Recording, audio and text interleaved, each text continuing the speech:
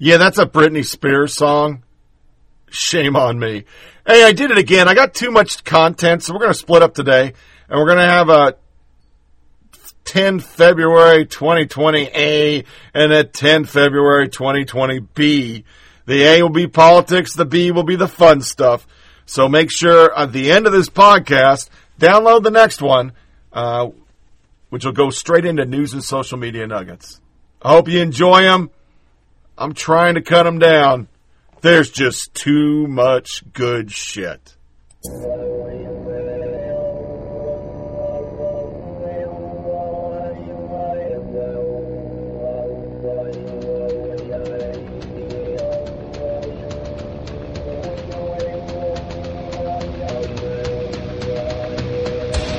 Flyover Politic Podcast, the show for normal Americans.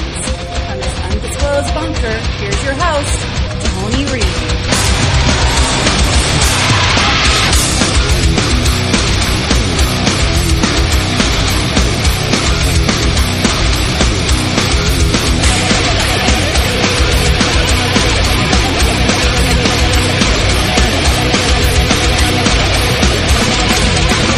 You think anybody would have read his kid's book if it wasn't Donald Trump? No, but what about when he says that Hunter Biden was kicked out of the military? President Bone Spurs has the nerve? I mean, what do you say? You guys are scaring me. I just don't. I don't really want to say my opinion today because, I do We're angry today. You're very angry. Everyone's been very angry backstage, and I just feel like today is maybe a day for me just to be a conservative quietly, because I don't want to get booed and yelled at today, and I have said a lot. Yeah, but you don't defend him. You don't defend him. We're talking about him. I know, but I think there's the podium. Look, there's no decorum. I'm gonna just try and your blood pressure, Joy, just for 1 second, okay? His Gallup approval ratings are the highest since he's taken office. At 49% today. I watched James Carville. There's actually a clip I've been wanting to play all week of James Carville, who created "It's the Economy, Stupid," the famous line about Democrats winning and the pathway to success. And he was saying that the candidates right now, it's not good enough, that we're losing. And I think people should listen to people like James Carville, and Democrats should keep their eye on the ball with these candidates. And no disrespect to Mayor Pete. He did a very perfectly respectable job yesterday, but that is not the thing that's going to get this guy out of office. Right. Mayor Pete's not going to do it. And I know he has a huge fan base, and I know he's surging in New Hampshire, but the messaging, for whatever reason, isn't resonating with the middle of the country like it should. And if I were a Democrat, I would be focusing as hard as possible on the Midwest, on swing states, trying to get Trump out of office by voting him out. Also, that's true. So you didn't say anything that bothered us. You're very upset today, and I don't want to exacerbate. Yeah, but I agree with you, and I'm annoyed that they're not more angry as we are. Great. Let's hear it. I want to hear some passion from Joe Biden. Mm-hmm. I'm disappointed in him in a way, even though I love Joe. I do love Joe, and I think he's such a great guy and such a lovely man that Americans will flock to him. Yeah. But I think that he missed his step by not defending his son. His son was the key to turning on Trump. How dare you investigate my son when your children are doing what you said they did? He should have called her bluff. He should have said, "You want me to testify? Fine, I'll testify and bring in John Bolton." But they always forget Bo as well. His other son served in the military Bo, his son that passed, served for an extremely long time in the military and died in the military. And I think the idea that all of, Joe's family are just not, serving our country and have served our country in different ways, the comparison, I think, of course. And we want to hear that. We want to hear it from them. And these. And welcome back to Flyover Politic Podcast. It's 10th of February, year of our Lord 2020. Yeah, I'm going early again. It's supposed to be Wednesday, but I had enough stuff. We started with The View being angry, and there's a reason. There's a lot of anger, and there's a lot of violence. And if you don't watch,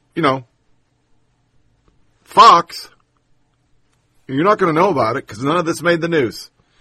None of this is stuff that's really important to our media because they're still trying to figure out how the hell we didn't get rid of Donald Trump. That's their focus. But we'll get that to a second because I missed an anniversary. Our last podcast, which was the 7th, was our 4-year anniversary of being a podcast.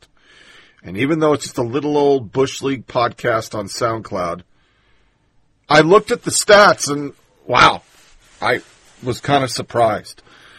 402 shows, 20 28.5 thousand listens. So it's probably more in the 34,000 because we don't pick up anything.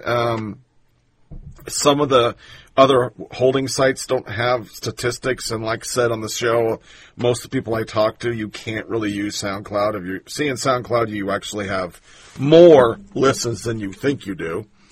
Top tracks were FOP 121 and 165. That was like in 2016. FOP 80. I'm sorry, I read that all fucked up. Top FOP 121 and FOP 80, both from 2016. There we go. FOP 121 had 165 listens. I don't see some of the old ones, so there's a whole bunch of stuff. Let's see, 160 listens for FOP 80. 82718 had 155 listens. And, you know, when I post this, once again, I just put up the last one. And then I'll see it in a couple weeks, and it'll be 20, maybe 30, and then, you know, it goes away. I don't look at the older stuff, so it's kind of impressive that they keep getting listened to. The back catalog gets listened to. Which, it basically verifies it's okay for me to be spending $25 a month to keep all my shows online. Because if I didn't, SoundCloud won't let you have but 3 hours. So I could put a podcast out. It would have to be 3 hours. It would sit there, and then the next week or the next podcast, that podcast will go away. When I loaded a new one. Top countries were U.S., Germany, and Japan. You know, the majority are U.S. Top listeners, Matt in Oregon, Zach in Tennessee, and D. Arnold, who doesn't appear to be listening anymore. He has 44 listens. Top states, California really surprises me. San Jose, 2,600 listens. Mountain View, 1,100. San Francisco, 1,050. Ashburn and Boynton, Virginia, Chicago, and Clifton, New Jersey. Those are the top cities. Once again, it's hard for me to see who's listening. When I pull up the weekly stats, it doesn't say Matt in Oregon as the top listener. It doesn't really show Matt in Oregon. So it's interesting how when I did a total life of the podcast, I went back to 2014 when it wasn't a show. And these were the stats. So as I do on the New Year's to now, I mean, thank you. Wow. That's a lot of listens, over 4 years. It's not Ben Shapiro, but, for a little old dude doing this in his basement, I'm pretty happy with it. So I thank you all. So our first attack, I don't know if this has sound to it. I'm going to play it. We're going to talk about the Blue Lives Matter because New York had an attack. We have a lot of sound bites because there was just, like I said, a lot of attacks. Let me see if this has sound. I don't think it does. No. There's a video surveillance of them coming by the precinct, and you see a guy who goes in and shoots and then comes out, and he's got his gun drawn. And he looks like he's the bad guy. He's an African-American individual. And then he gets shot. But they say they don't have the witness. So that's the video I had. It doesn't have any sound. But very sad and heartbreaking to see our NYPD officers being targeted for assassination, assault, and violence. Praying for the officers which are injured and all the fine men and women of the greatest police department in the world. This war on cops must end. New York PD officer shot, wounded in an assassination attempt. New York police officer narrowly escaped to their lives when a gunman fired in the patrol van Saturday night, wounding one of them in an attack. Officials call an attempted assassination. The ambush, which Police Commissioner Dermot Shea said should outrage all New Yorkers, happened just around 8:30 p.m. Lucky to be alive. This one I have is viral, and I don't know when it's from. It's the actual precinct. Somebody went to the precinct. So I don't know if it's a second one or it's a first one that didn't get any time. But once again, there's people trying to kill New York City cops. I blame Bloomberg 100%. with their catch and release policy. And it looks like the PBA agrees with me, because here is their spokesman. We're back here in Lincoln Hospital, and we keep hearing the word at our press conference, this was a miracle. We were lucky. Well, we have to stop relying on luck. Some of the same elected officials that are standing at that podium today are talking about how lucky we are. Well, sometimes it's their words that are causing this. We talk about the protesters that are yelling, we want dead cops. Those words meant something, and people listen, and they try to kill cops. But who's leading them? Some of the elected officials that stand here today nodding their heads when we speak are the ones that's leading those crowds, leading those demonstrators, putting the words in those protesters' mouth. Well, now it's real. 12 hours, 2 cops shot. Now, we've been warning about this. We've been warning about this since 2012. We warned about it in 2014, and we were ignored, and 2 cops were killed. We warned it the other day. And what happened? 12-hour time period, we're here at Lincoln Hospital twice because police officers were almost assassinated. They weren't lucky, they were fast.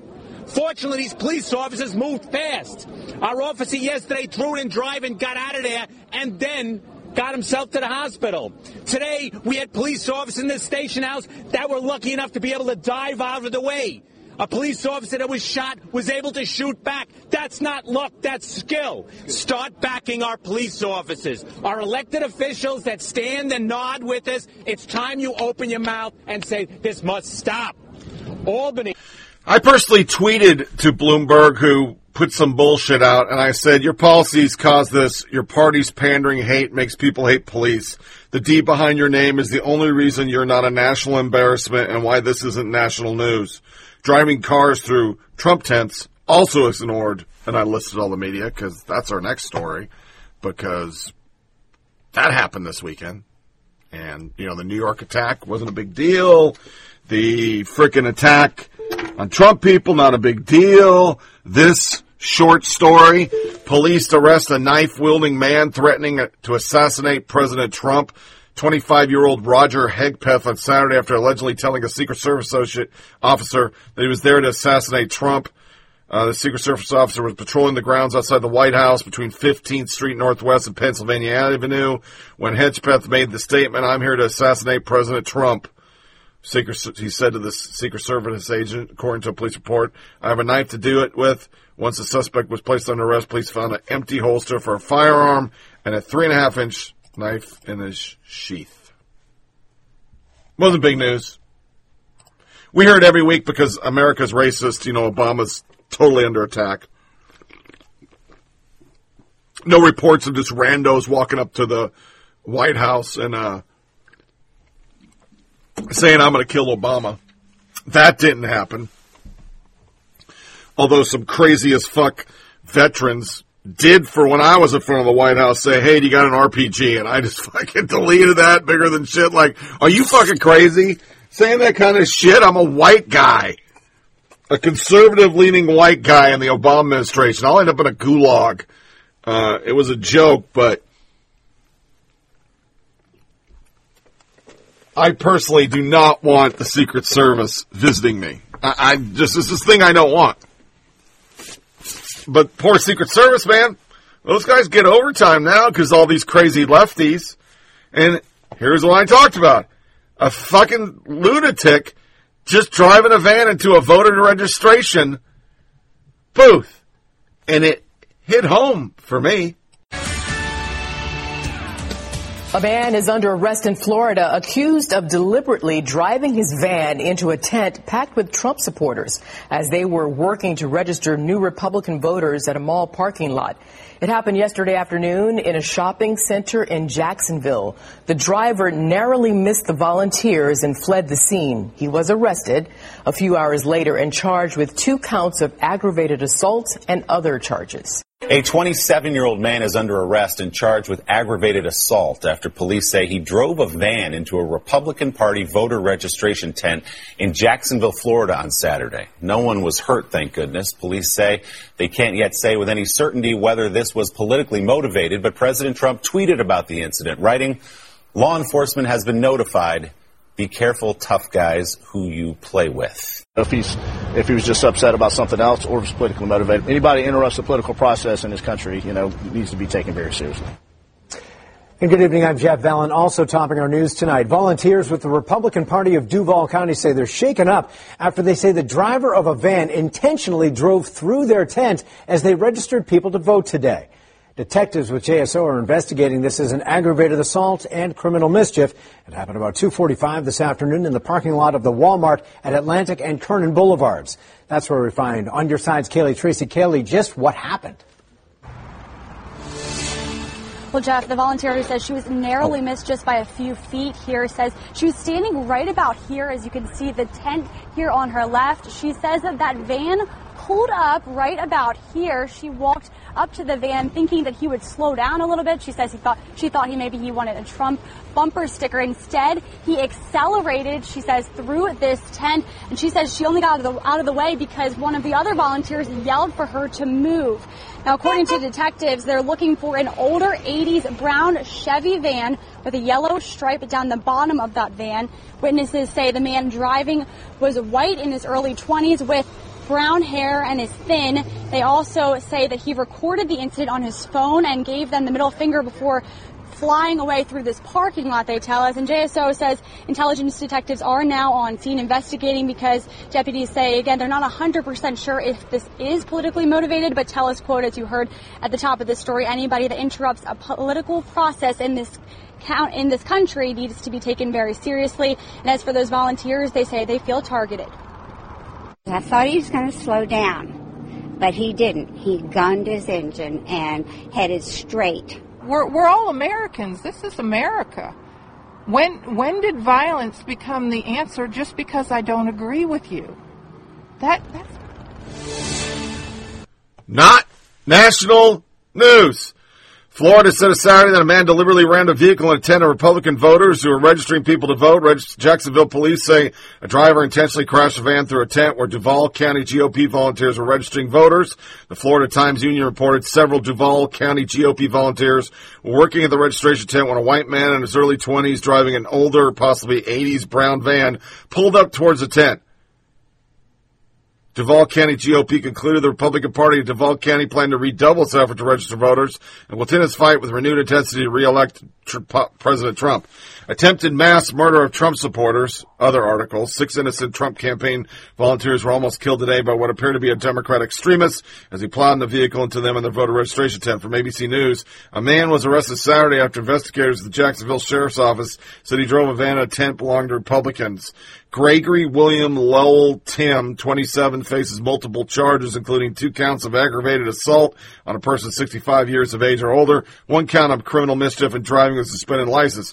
On Saturday afternoon, police responded to Walmart at 11900 Atlantic Boulevard in Kernan Village after witnesses called 911. Witnesses told JSO that a man in his 20s driving an older brown Chevy van pulled up to the tent before driving through, running over their tables and chairs. Volunteers of the Republican Party were registering people to vote.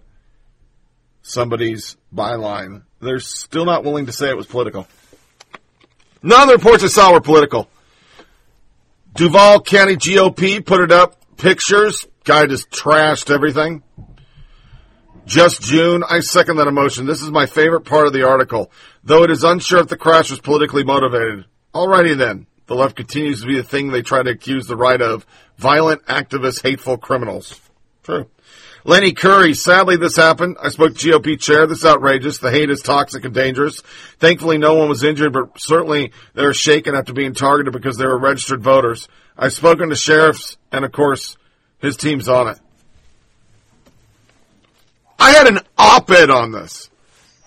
Because why it hit home for me was Saturday I went into town to get groceries. And there was a Trump bus with a trailer attached to it. It's the official Trump bus. All right, looks like the president could have been there. And I pulled up, and I got out, and I walked in to see what they were selling. They were selling shirts, hats. It's basically just donation stuff. You can donate just monetary touring the country. And it was on the side of town. I guess we would term as more progressive, the rich people prepsters, hipsters, things like that. And I got out and I asked the wife, because I stepped down to this little trailer. It's like a 20-foot long trailer. And I said, hey, you want a shirt or something? I mean, I don't know if you want something. And she goes, no, people just attack us. And you need to get away from that fucking bus. And so I got in my car and I drove away. Because she was right. It was a huge magnet that if some psycho wanted to do something, they could do it. And then the very next day, some psycho did something. So my op-ed was covering the myriad of things that, we've gone through with people saying you should attack Republican people, not let them be in public, to baseball shooting, to every fucking journalistic network, and I air quoted, calling everybody racist and sexist, and we have to impeach him or else he'll get elected. And if he gets elected, we'll lose the democracy. He's shredding the Constitution and firing these people up to a frenzy. Just a frenzy. Yet you never hear about it when there's violence. They don't even report it. They don't report it. ABC and CBS never reported it. NBC had it online. CNN ignored it. MSNBC ignored it. But I don't need to, because Red State, Stephen Miller, he sums it up. Going on a limb and suggest if a MAGA hat wearing yokel driving a van through a Warren or Sanders voter registration tent, it would be the only thing journalists and major news outlets would be talking about right now. They would be clearing graphite off the roof at CNN right now. There would be Charlottesville comparison. Jim Acosta would chain himself to White House fence. Tapper would be demanding Kellyanne Conway personally accept responsibility. And Frito would be quote tweeting people with 12 followers for saying something bad. There would be 5 New York Times op-eds about Trump's State of the Union speech was the motivation. NBC reporters would be scouring 4chan. Washington Post front page would read terror in Jacksonville. Candidates would be gathering for candlelight vigils. Jacksonville and defeat hate would be the top trends on Twitter. Every celebrity with a political following would be make Hitler comparisons. Seltzer and Darcy would be blaming some Fox and Friends segment because that's what Media Matters would be doing. There would be marches. But of course there's none of that. And you don't have to like Trump to notice this. You just have to have a pulse. He's spot on. Spot the fuck on. It would be national. It would be never ending. They would link it. The 4chan is literally what MSNBC and NBC did on Iowa. We'll see it in that quick section today because we're just hitting it briefly and going news and social media nuggets. This is what they'd be doing. But they're not. Nor, because it just keeps, it's the gift you don't want that keeps coming. There's Portland and Antifa.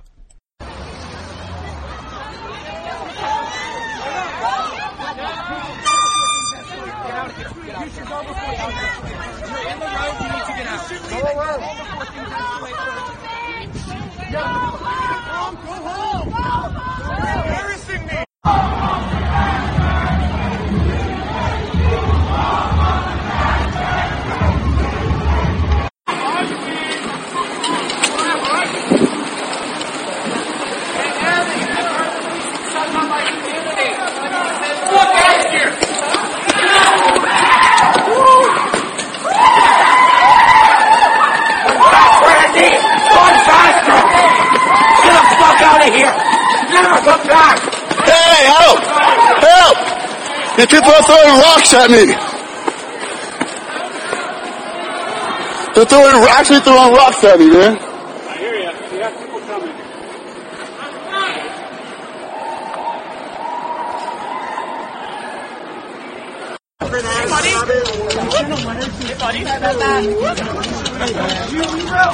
How about you just get fucking walking, buddy? We don't want you here. Please just walk out.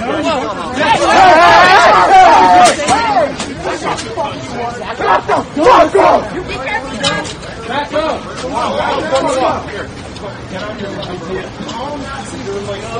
up!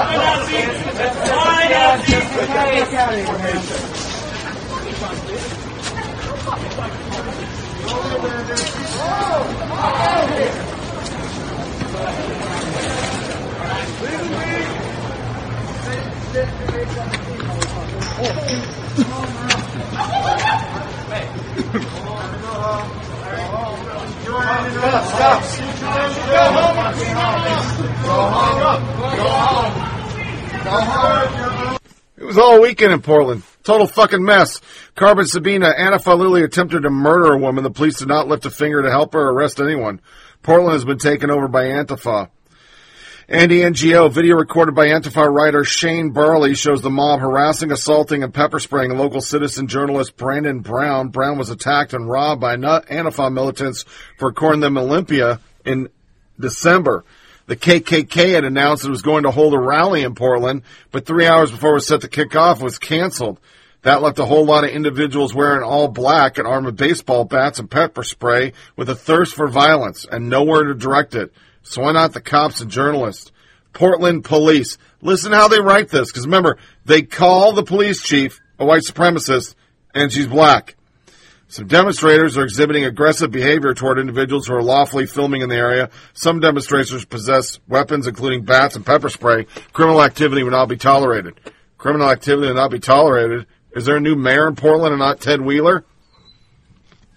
Some individuals wearing all black have been observed throwing projectiles using pepper spray on others near Lonsdale Square. If you are a victim of a crime, call 911. PBB will arrest those identified engaged in criminal acts. Byline: wearing all black, exhibiting aggressive behavior, throwing projectiles and pepper spray.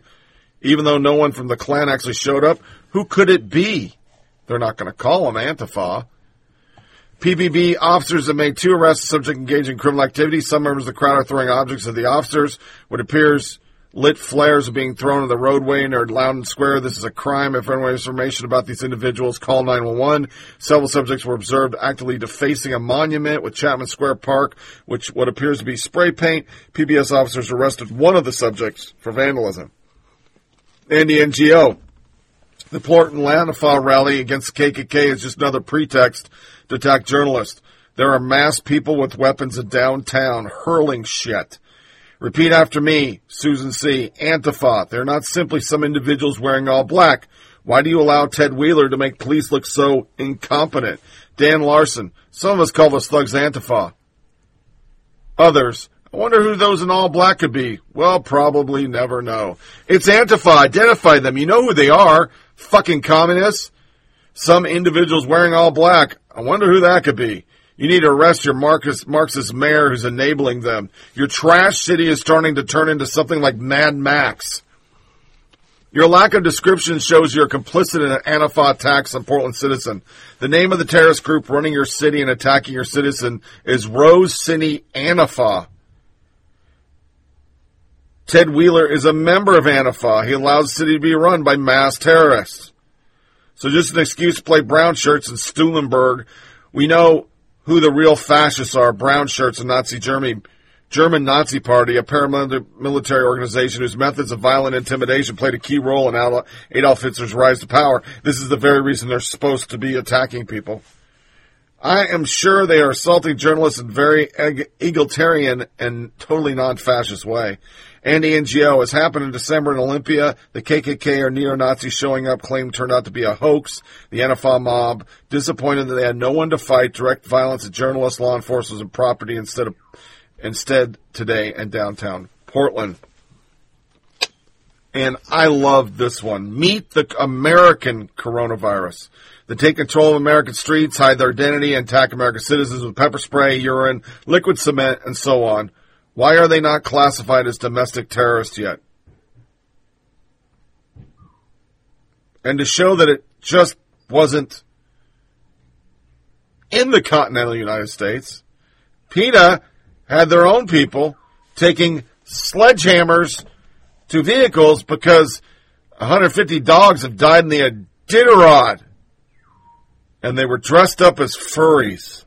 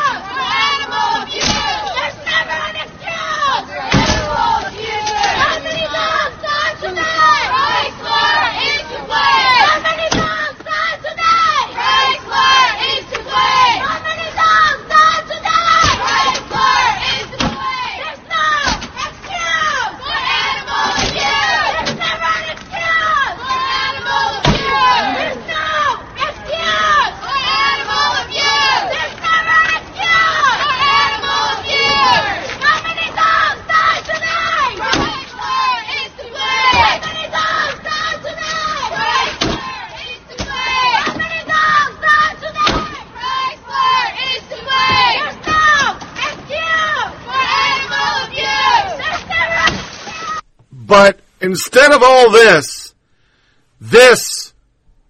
was viral on Twitter. The rude pundit, and this is just horseshit. I'm sure Matt in Oregon, who's a mechanic, could call it out. Pal of mine goes to his regular auto mechanic to get some repairs on Tuesday. It's at a car dealership he's been using for years. He's a liberal in the middle of Tennessee. His car has a couple of anti-Trump stickers on it. When he picks up his car, this has been left in it. More precisely, a couple of flyers were left, and all his radio stations have been changed to conservative talk. Needless to say, my pal was pissed off. He bought cars from the place, used it for service all the time. They had no problem taking his Trump-hating money. Now the ending of this, when he went back to the place yesterday to speak to someone about it. The owner was pissed off about it too, totally apologetic and enraged that one of his employees would do that.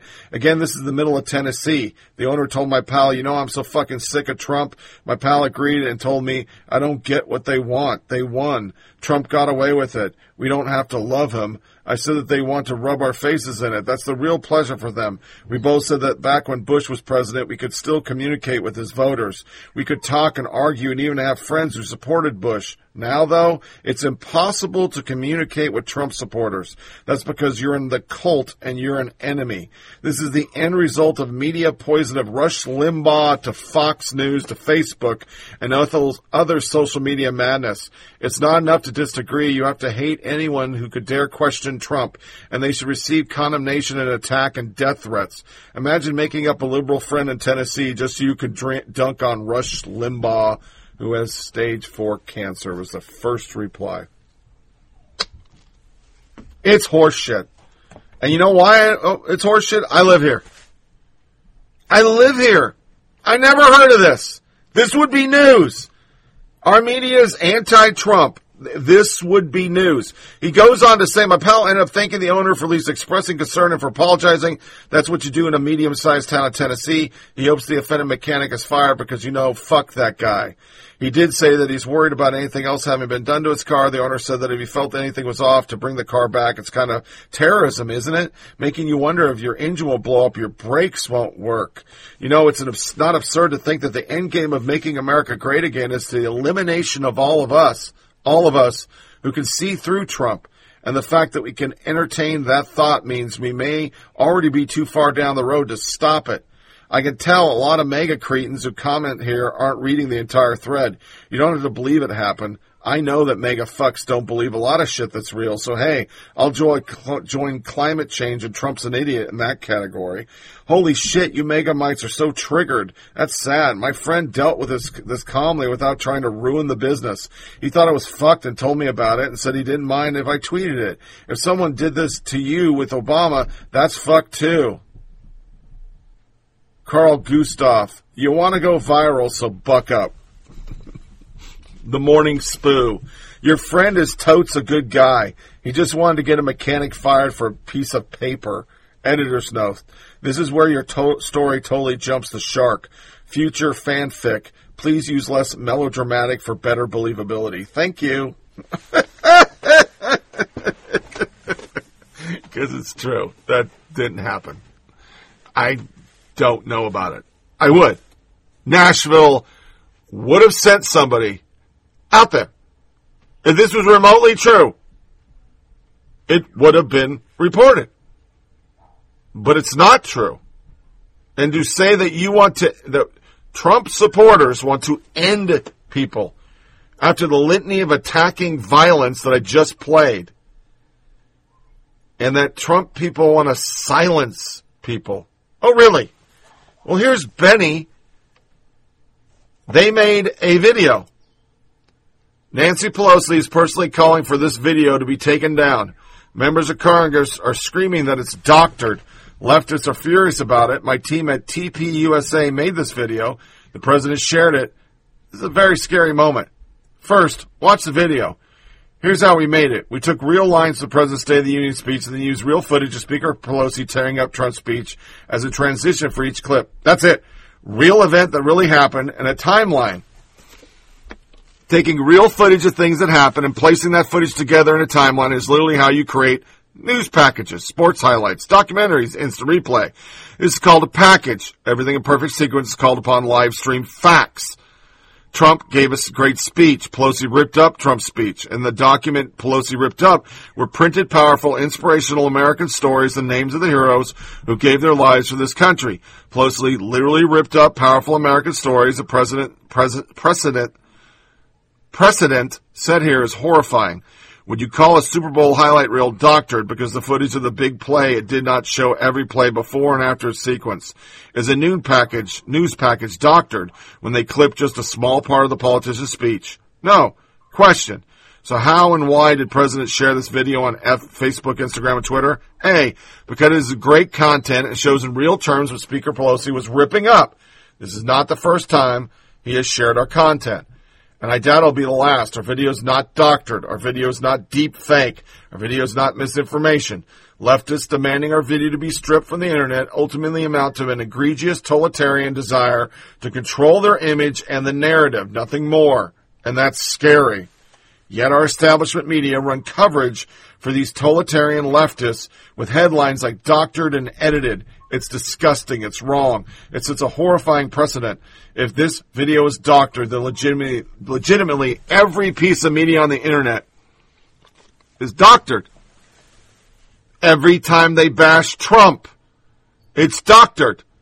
Because they end the last sentence of what he says or the sentences before in the case of all Mexicans are murderers and rapists. Something he never said. WAPO, Trump shared an edited Pelosi video. Powerful American story ripped. Pelosi versus a Facebook attack. CNBC. Newsweek. Democrats asked Twitter, Facebook to remove Trump doctored clip of Pelosi. Deceptive effort to mislead and manipulative. Wall Street Journal. Edited video. Pelosi ripping Trump's speech. Renews debate over manipulated content. Benny continues. Don't let the totalitarian censors win. Fight back. Pelosi does not want you to see this video simply because it shows how petty and insulting her act was at the State of the Union. That should make you want to share our video even more. Whenever Democrats want something taken down, it's to do damage control. It's a PR move. When Dems go on the attack of others viciously, it means they fear the corruption being exposed, so they try to discredit the source outing them. George T. We all know she's someone's mother and grandma. I don't care if she did or didn't become wealthy because of her corruption, or even if she didn't corrupt. Just that this woman is as low on the chain of life as they could be. Hillary is above her. Of course she wants to take it down. We want her taken down. Another one. Reality is a hard thing for Democrats to face. Once the Durham report comes out, there's going to be faced with another reality. Nancy Pelosi will probably want that torn up too. After Benghazi, I hope you keep this video up forever. May Pelosi rot in hell. Campaign ad in 7 to 8 months. Representatives. Representative Ro Khan. Twitter must take this video down. Drew Hamill. The American people know that the president has no qualms about lying to them. Formidable Finney. There's nothing misleading about this. This is an example of how each individual was treated by Speaker Pelosi. She doesn't get to pick and choose who she rips up. Washington Post Online. Trump shared an edited Pelosi video. Wow, Turning Point USA edited the video. That's crazy. That's even crazier is that tomorrow night's the Oscars, which is This is America Today. There's a whole bunch of editing. They give them an award for it. Here's how they wrote it. Dave Carr, a media and public affairs professor at George Washington University, said the video was clearly meant to be misleading. We all know the difference between editing something to make it more clear and editing something to make it more deceptive. While the clip edit may not violate Facebook or Twitter's policies, Karp said the video should still draw public outrage as gross and disturbing, and a sign is what probably more to come. This is the stuff we're probably going to be wading through for the next 9 months. It's not the technology of deep fakes we should be worried about. It's going to be garbage like this spread through Trump microphone and amplified by the rest of the conservative media apparatus. Byline to the article. Yeah, the good professor doesn't sound at all biased. Has he seen Joe Biden's latest attack video? Oh, we're going to play that in a second. Benny, Nancy Pelosi is personally calling for this video to be taken down. Members of Congress are screaming that it's doctored. Leftists are furious. Retweet and let it keep playing. So I did. whenever I saw it yesterday, and now I'll play it on the air. Charles is one of the last surviving Tuskegee Airmen, the first black fighter pilots, and he also happens to be Ian's great-grandfather.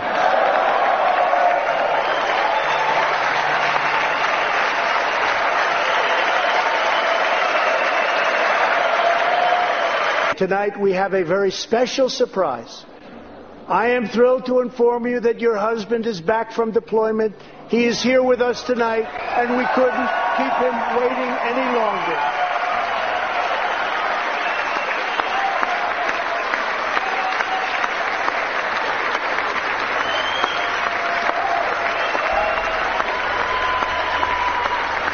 I can proudly announce tonight that an Opportunity Scholarship has become available. It's going to you, and you will soon be heading to the school of your choice.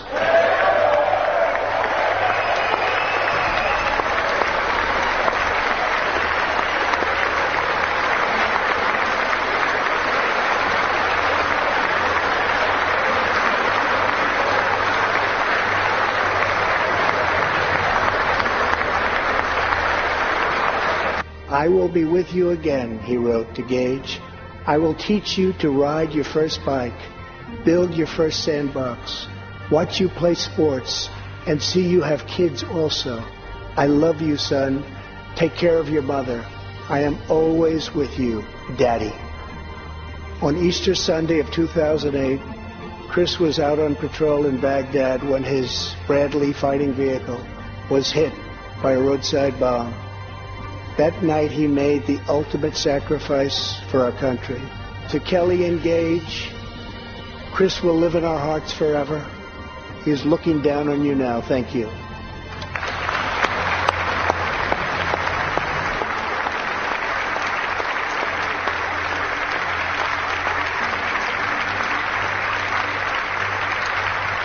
In 2017, doctors at St. Luke's Hospital in Kansas City delivered one of the earliest premature babies ever to survive. Today, Ellie is a strong, healthy 2-year-old girl sitting with her amazing mother, Robin. In the gallery, Ellie and Robin, we are glad to have you with us tonight.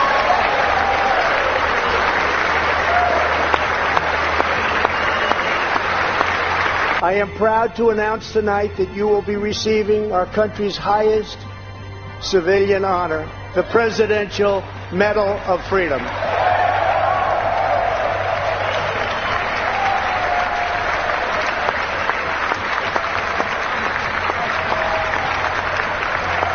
The unemployment rate for African Americans, Hispanic Americans, and Asian Americans has reached the lowest levels in history.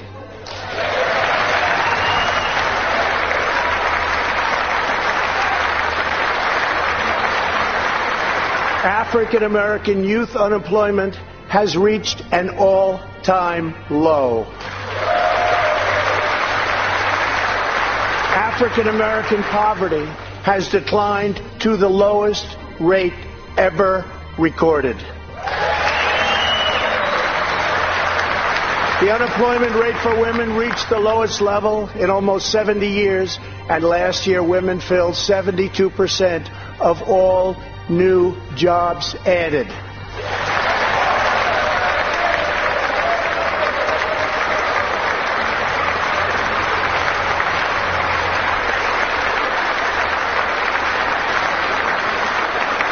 The veterans' unemployment rate dropped to a record low.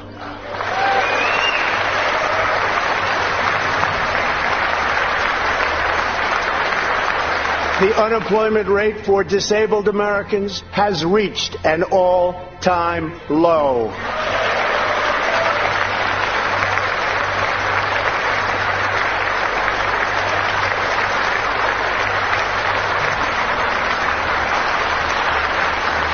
Our agenda is relentlessly pro-worker, pro-family, pro-growth, and most of all, pro-American.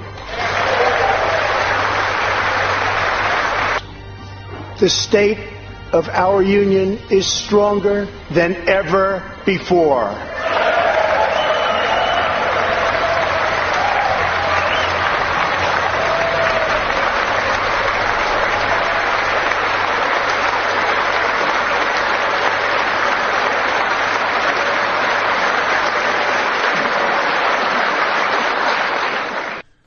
unfucking believable. It just shows her ripping it in between the people.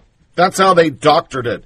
But do you notice how that's what they use for everything? When you catch PPFA saying they're chopping up babies like a fucking car place and selling off parts, that was doctored. Nobody ever said the 47% was doctored. Maybe the right needs to use that for now. Oh, that's doctored. That's edited. That's this.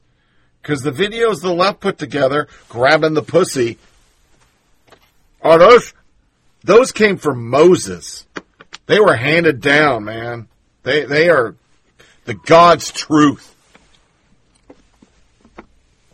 They will freak out about this, but they won't freak out about these two sound bites. One is Warren literally nodding her head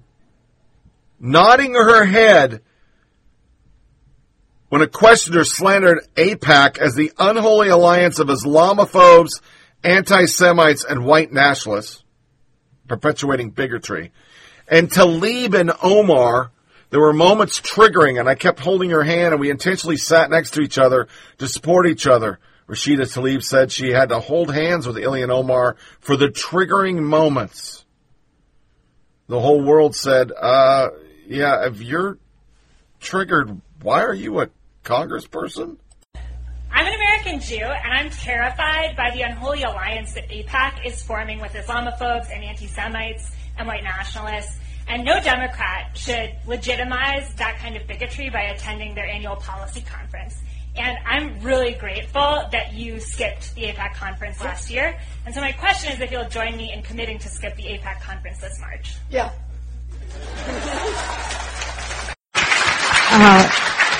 I think it was a huge struggle for me because I don't think people realize it's worse in when you're actually there versus what you. No, it really is. It actually there was moments of triggering, and I kept holding your hand, and we intentionally sat next to each other to support each other. But I remember. And so when we think about it now in Congress, we're having a conversation about cross-border negotiations happening for workers because all of our destinies are tied together. When you see a Somali refugee or an Iraqi refugee or a Libyan refugee, we often are like, oh, this is my neighbor. They must have survived some struggle. We don't ever pause to think what American policy made them come over here. Right? When you see a flooding happening in a country abroad, and you are urgently raising money for these lives to be saved, you don't think about how have I contributed to the climate warming that has led to these floodings and these catastrophes that are taking place abroad. And so when we are now thinking about a new way of reimagining, a vision of what our foreign policy should be, and as I will introduce next week, our pathway to peace in thinking about the world. It is important for us to have these connections between what sanctions could mean for the destruction of life. That second part was Omar literally saying it's America's fault. There's flooding in the world. Flooding. And I know it's an apple and an orange, but we're going to freak out about something that really happened that's edited to make Nancy Pelosi look bad, which is what the left does in all their political ads. That's going to make us flip the fuck out. But we're not going to flip out over people being totally anti-Semite, being triggered by a speech, and saying the United States is to blame for all flooding in the world. It's our fault. Really. You want to go with that? I mean, I don't think you should go with it. After that, at the same time, NPR rolled out a whole thing about how Islamophobia is making people hate those two, not their shitty politics. There was another one of those resurfaced op-eds about it's just conservatives are pieces of shit. Yeah. Okay. So, we were going to stick with music breaks being things that don't fit in the show, but I actually found a show, and my viewers may hate me now, or listeners. I watched Saturday Night Live just to see what I could put in the show because RuPaul was there. Yeah, I got a soundbite. And Justin Bieber was on, and hate me for it, but something about the music in this song I kind of like. So I'm going to play some modern type music, and then when we come in, it's the Saturday Night Massacre. That's what they called it. When the President of the United States finally did what he should have done forever ago and get rid of disloyal, dishonest pieces of shit. And oh, the media didn't like it.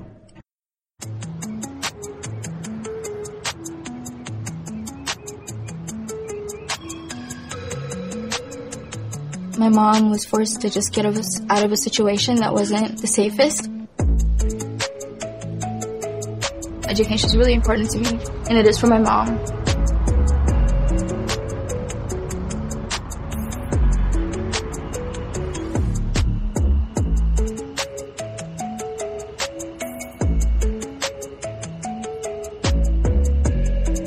I didn't know how to ask for help.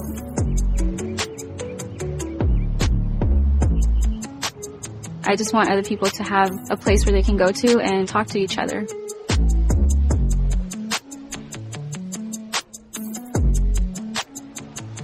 We are on the edge of Skid Row, where poetry met me back in 2000.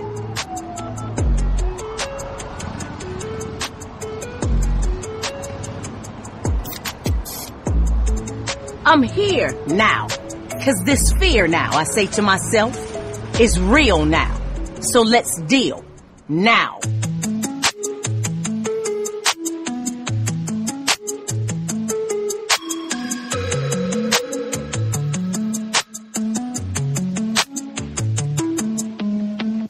Picture perfect, you don't need no filter. Gorgeous, make them drop dead, you a killer. Shower you with all my attention. Yeah, these are my only intentions. Stay in the kitchen cooking up, cut your own bread. Heart full of equity, you're an asset. Make sure that you don't need no mentions. Yeah, these are my only intentions. Shout out to your mom and dad for making you. Staying in a vision, they did a great job raising you. When I create, you're my muse. The kind of style that makes the news. Can't nobody throw shade on your name in these streets. Triple threat, you a boss, you a bank, you a beast. You make it easy to choose. You got a mean touch, you can't refuse. No, I can't refuse it. Picture perfect, you don't need no filter. Gorgeous, make them drop dead, you a killer. Shower you with all my attention. Yeah, these are my only intentions. Stay in the kitchen cooking up, cut your own bread. Heart full of equity, you're an asset. Make sure that you don't need no mentions. Yeah, these are my only intentions. Already passed, you don't need no approval. Good everywhere, don't worry about no refusal. Second to none, you got the upper hand now. Don't need a sponsor, no, you're the brand now. You're my rock, my Colorado. Got that ring, just like Toronto. Love you now, let them on tomorrow. That's how I feel. Act like you know that you are. That's Bari? That's Bari?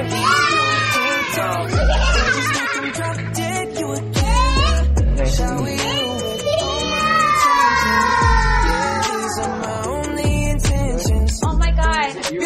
No. What's up? How you guys doing? You're a pillar in this community. Is that true? That's true. It's amazing. Hi, how are you?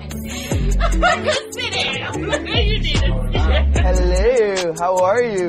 We thought we would get you some studio time so that you can be able to put out your message and do what you feel called and led to do. So it's on now. I came here to achieve my success. Was told I would be blessed till I attest to street life distress. Now I lay me down to sleep on this pillow of concrete. Everyone has a story, and it motivated me to keep going. We all need people like you to do what you're doing. Oh my god. Oh, y'all already digging. Hold on. so I live in Koreatown, and I go to school all the way in Northridge. Because I didn't get my car, it was really difficult to commute. What if I told you that you wouldn't have to worry about that anymore?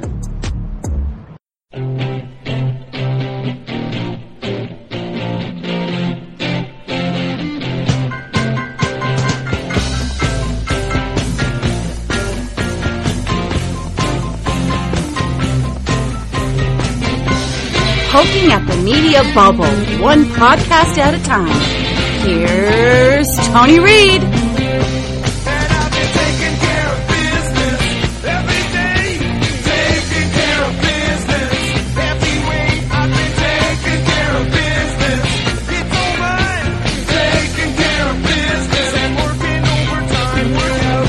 Will depend now on what the Department of Defense, the U.S. military, he's in the Army, what they do about Lieutenant Colonel Vindman and his twin brother, what kind of positions they get. Are they effectively sidelined, or are they allowed to pursue their military careers? My understanding is they have to go and return to the Pentagon, but obviously there's a concern if they will be sidelined and they aren't going to be able to achieve what their potential is. But I think all of this shows that we need an independent prosecutorial agency in our government to investigate the president and officials and not leave that to the Senate and Congress. We obviously have not been successful in holding this president to account.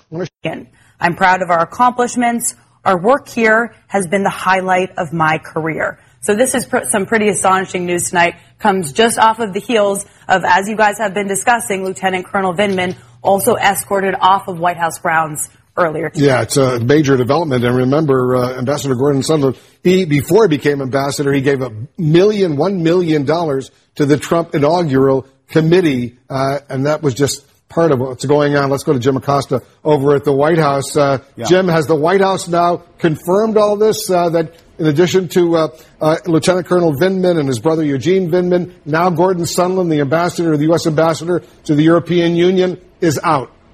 Wolf, I will tell you, officially the White House is not commenting. They are only saying they will not talk about personnel matters. I can tell you, though, from talking to my sources this evening, that, you know, this is a cleaning of house. And this comes from the top. And there's just no other way around it. You know, there has been some talk in recent weeks that the NSC would be doing some downsizing, and there was some talk that perhaps the White House could attach what happened to Vindman and his brother to that effort. Obviously, you can't do that with Gordon Sondland. Gordon Sondland gave perhaps the most devastating testimony during the impeachment inquiry when he said there was a quid pro quo. And so it does seem at this point, and I was talking to a lawmaker on one of the relevant committees in this investigation just a short time ago about this, the expectation among some of the lawmakers who have been looking into this, Wolf, is that the president and his team are going to be going after each and every individual who, you know, got in their crosshairs during the length of this saga. And that includes Gordon Sondland. I will also pass along one other thing, Wolf. I just got off the phone in the last several minutes with a source close to the president. This is an advisor who speaks to him from time to time, who said, if you expect the president to change the way he handles these sorts of things, he's not. This is not somebody who is going to change how he operates. And so this is fully in character, this source was saying just a few moments ago, with how the president operates, how he acts, how he behaves. And so I think we can continue to see the president carrying out these acts of retribution in the days to come. He clearly has not learned the kind of lesson that Republican Senator Susan Collins and others were talking about earlier this week. The only lesson that the president appears to have taken from all of this is that he has escaped impeachment, and now he can go after his enemies, real and imagined. It's a significant development. It's a Friday night already, and three officials. Friday night massacre, it seems. Yeah, that's what I'm sure that people are going to start calling that. Lieutenant Colonel Alexander Vindman, his brother Eugene Vindman, his twin brother, both U.S. Army officers. They're out, and now Gordon Sondland, the U.S. ambassador to the European Union, is out as well. Samantha Vinograd used to work at the National Security Council during the Obama administration. Let me play a clip. The media fucking flipped. They just flipped over this. How many people did Obama fire? How many generals? Anybody? Do you remember? It was a shit ton. Mediaite rolls out. Democrats blast Trump's firing of people who spoke out against him. Schumer, the Pentagon assured me that patriots and whistleblowers like Lieutenant Colonel Vindman will be protected. Any reprisal against them or others who came forward to tell the truth are wrong and should be seen for what they are, an extension of Trump's cover-up. Adam Schiff, Vindman did his job as a soldier in Iraq, received Purple Heart, blah, blah, blah. He's a piece of shit. Tammy Baldwin, Vindman's a patriot. Yeah, because you're a Democrat, but everybody else doesn't think that. Chris Murphy, surviving impeachment after openly selling out to the nation's security to destroy the political opponents has made him bulletproof. Mark Warner, this is just a disgraceful way to treat a man who has spent his life serving his country. Chris Coons, Vindman serves his country honorably. Sheldon Whitehouse, the man in the Oval Office, proves himself the smallest man alive. Representative Ro Connigan, Congress has failed to hold the president accountable, which is why we need an independent corruption agency to investigate and prosecute officials in the executive branch. The Trump administration appears to be taking revenge on Vindman. It's appalling, but make sure when we make that, it's all Democrats. Kind of like the FEC. Yeah. I'm disappointed in Trump. Danny Heck, shameful, doesn't begin to describe President public retaliation. Yeah, no. This is what presidents get to do. If you've lost faith, him and Sondland got the boot. If you lose faith in those people, if they're disloyal, you get rid of them. Obama did it. Nobody had a problem with it. Obama fired all the Bush holdovers. Most presidents do. Trump's the first to not. He should have cleaned fucking house. So the State of the Union acquittal, prayer breakfast, it went on. Before we get into it, because it's soundbite intensive, I want to flashback when a journalist speculated on having sex with Obama. This is our media. To use a massive understatement, journalists are not fans of Donald Trump. This is quite the contrast to how they cover Barack Obama. Sometimes people forget just how much they liked him, such as the media personalities who speculated on having sex with him. It was 11 years ago this week, on February 5th, 2009, that the New York Times website published a piece on fantasizing about sex with a Democrat. New York Times domestic disturbance blogger Judith Warner wrote, "The other night I dreamt of Barack Obama. He was taking a shower right when I needed to get into the bathroom to shave my legs. I launched an email inquiry. Many women, not surprisingly, were dreaming about sex with the president." This is, as you can imagine, a bit different than comparing Trump to Hitler. Over 27 years ago in 1992, Times senior writer Walter Shapiro discussed American libido and sex dreams about Bill Clinton. Cheryl Russell, editor of the Bloomer Report, a monthly newspaper on consumer trends, captures a new dimension of the national psyche when she confides, "Every woman I know is having sex dreams about Bill Clinton. We're finally getting a president our own age. We can imagine having sex with him." Diane Sawyer, after a pepperoni pizza and a banana milkshake once, "I dreamt about Bill Clinton." So that's how they covered that. The New York Times, after much consternation, finally did an article this week. Black workers' wages are finally rising. Yeah. New York Times published a rather shocking article for Saturday newspaper online. The headline was an attention grabber. Black workers' wages are finally raising. Their pay is increasing after a decade of stagnation. One man's story shows the hope. It took forever for them to finally cover it. Republicans boast massive online fundraising off impeachment, $117 million. But we're still getting stories about 60 for Nancy because she's so good. Fox News crushed everybody. Are we surprised? I'm not going to go into the data. But the media wasn't done. No class. ABC, CBS attack Rush Limbaugh for bigoted rhetoric and racism. The move drew ire from Democrats and advocates. Things took a sour night when the lead in Ella Tora's story. In a night full of divisive moments, President Trump, blah, blah, blah, more of the same. Limbaugh has made numerous derogatory comments about minorities, AIDS community, and LGBT, and it was just, we kept on churning them out. During all these little incidents we covered in the last podcast comes this article. CNN continuously labeled President Donald Trump's White House speech vindictive before deeming it vulgar and chirons. While Trump delivered his speech, CNN aired the graphic Trump vindictive at an impeachment acquittal celebration.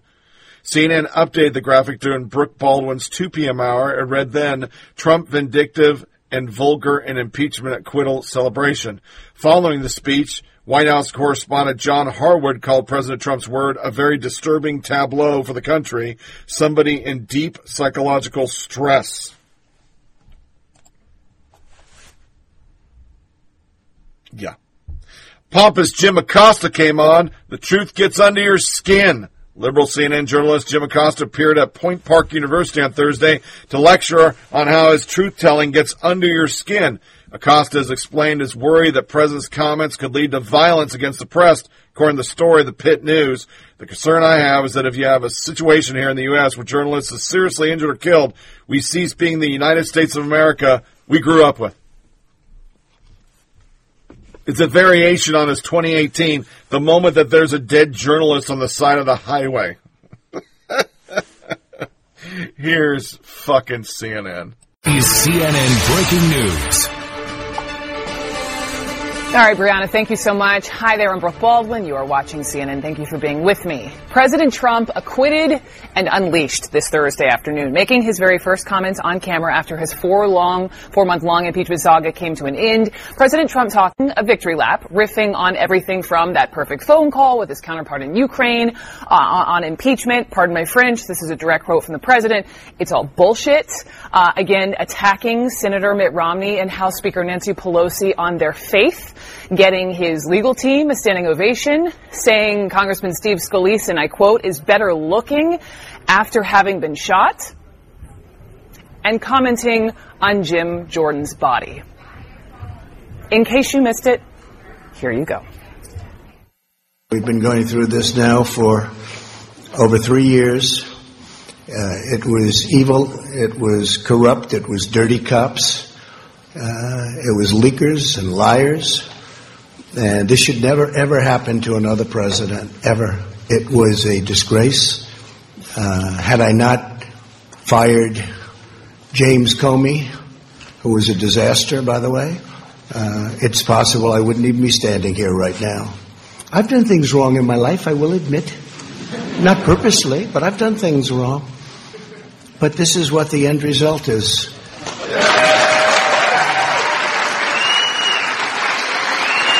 You have to understand, we first went through Russia. It was all bullshit. We then went through the Mueller report, and they should have come back one day later. They didn't. They came back 2 years later, after lives were ruined. Adam Schiff is a vicious, horrible person. Nancy Pelosi is a... He joined with Republicans and Democrats to pray for divine guidance for this nation. The mood was described at the time as solemn and reverential.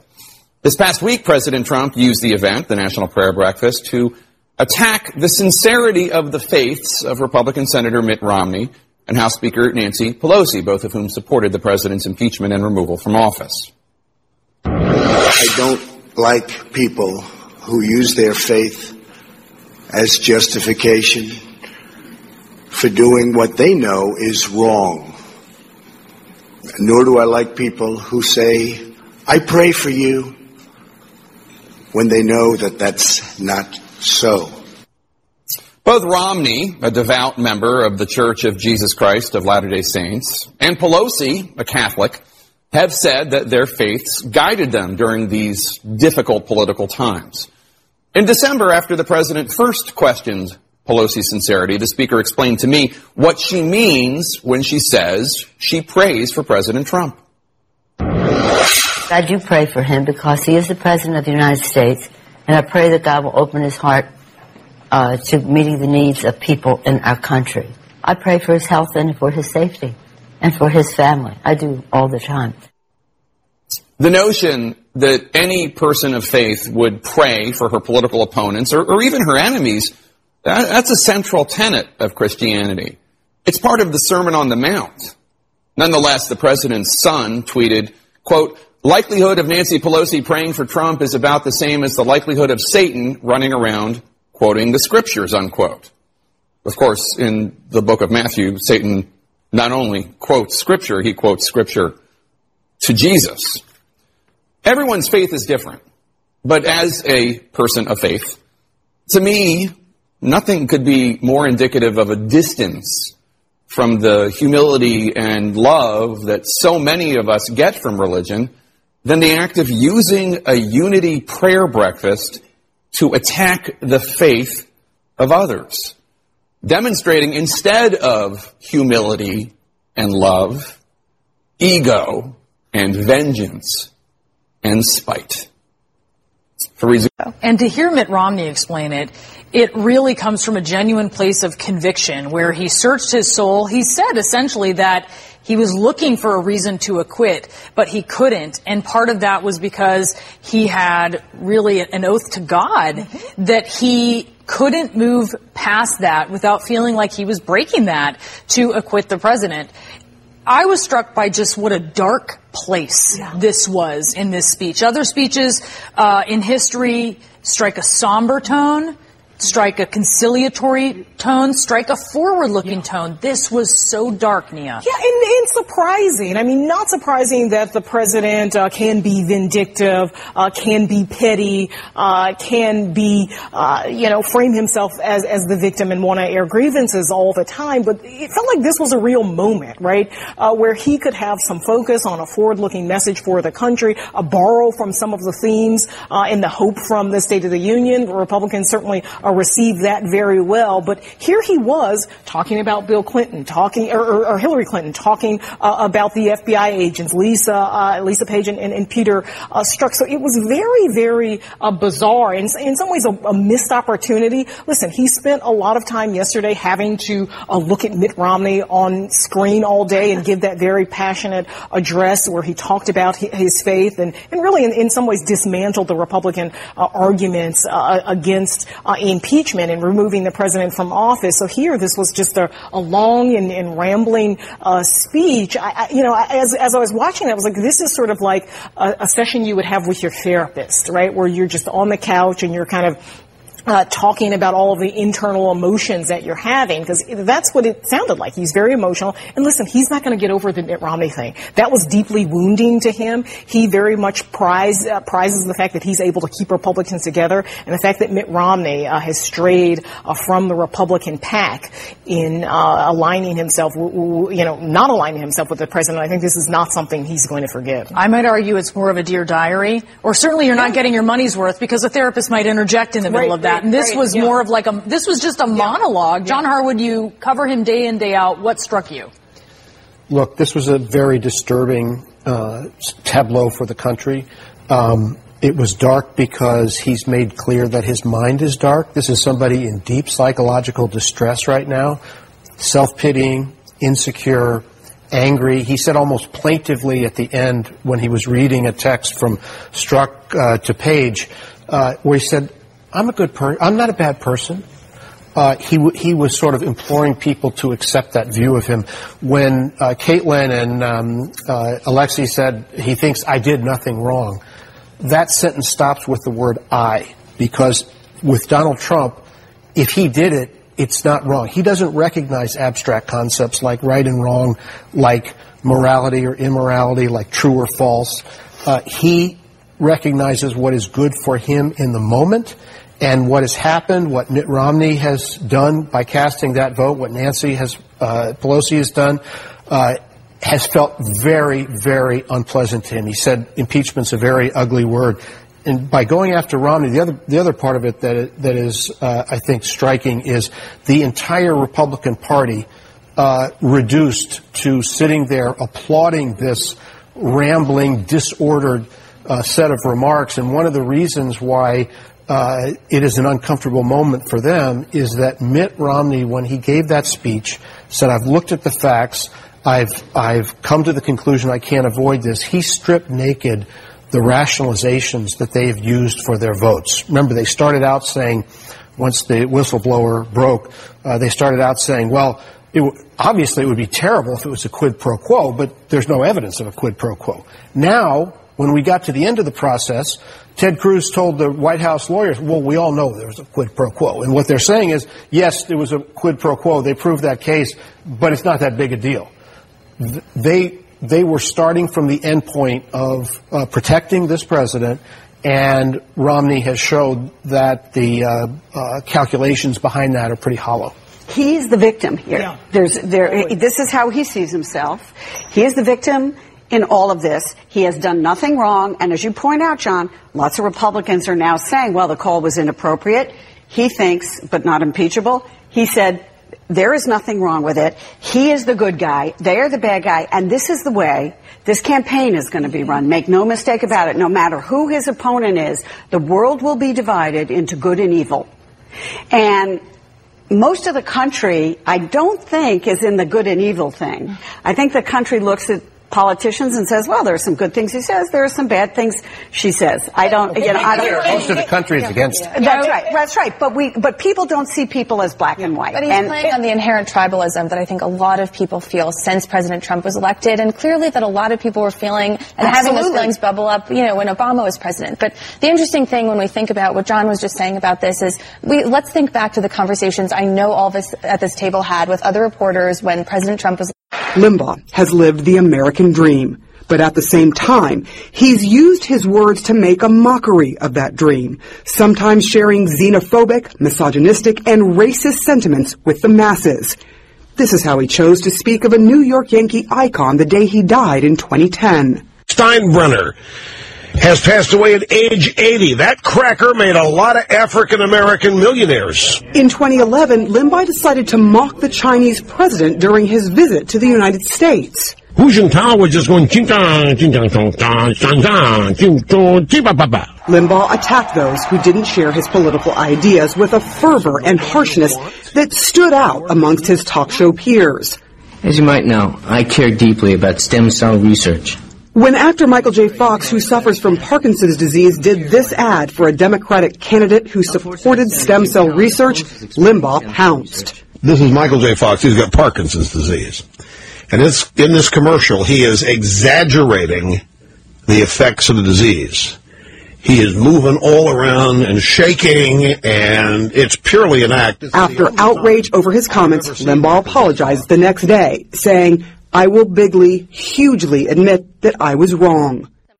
But he reserved a great deal of his racist comments for one man, Barack Obama, both as president and as a candidate. In 2007, as Obama campaigned on Hope and Change, Limbaugh debuted a racist parody of Puff the Magic Dragon, sung by a candidate for chairman of the Republican National Committee. Barack the Magic Negro. Then Limbaugh defended his decision to air it. Every one of you out there that think you've got something here on Barack the Magic Negro, I'm going to try to help you and save you. His adoring fans believed he was saving them from liberal bias, but his critics recognize he also delivered hateful rhetoric that helped usher in a new era of extreme political polarization.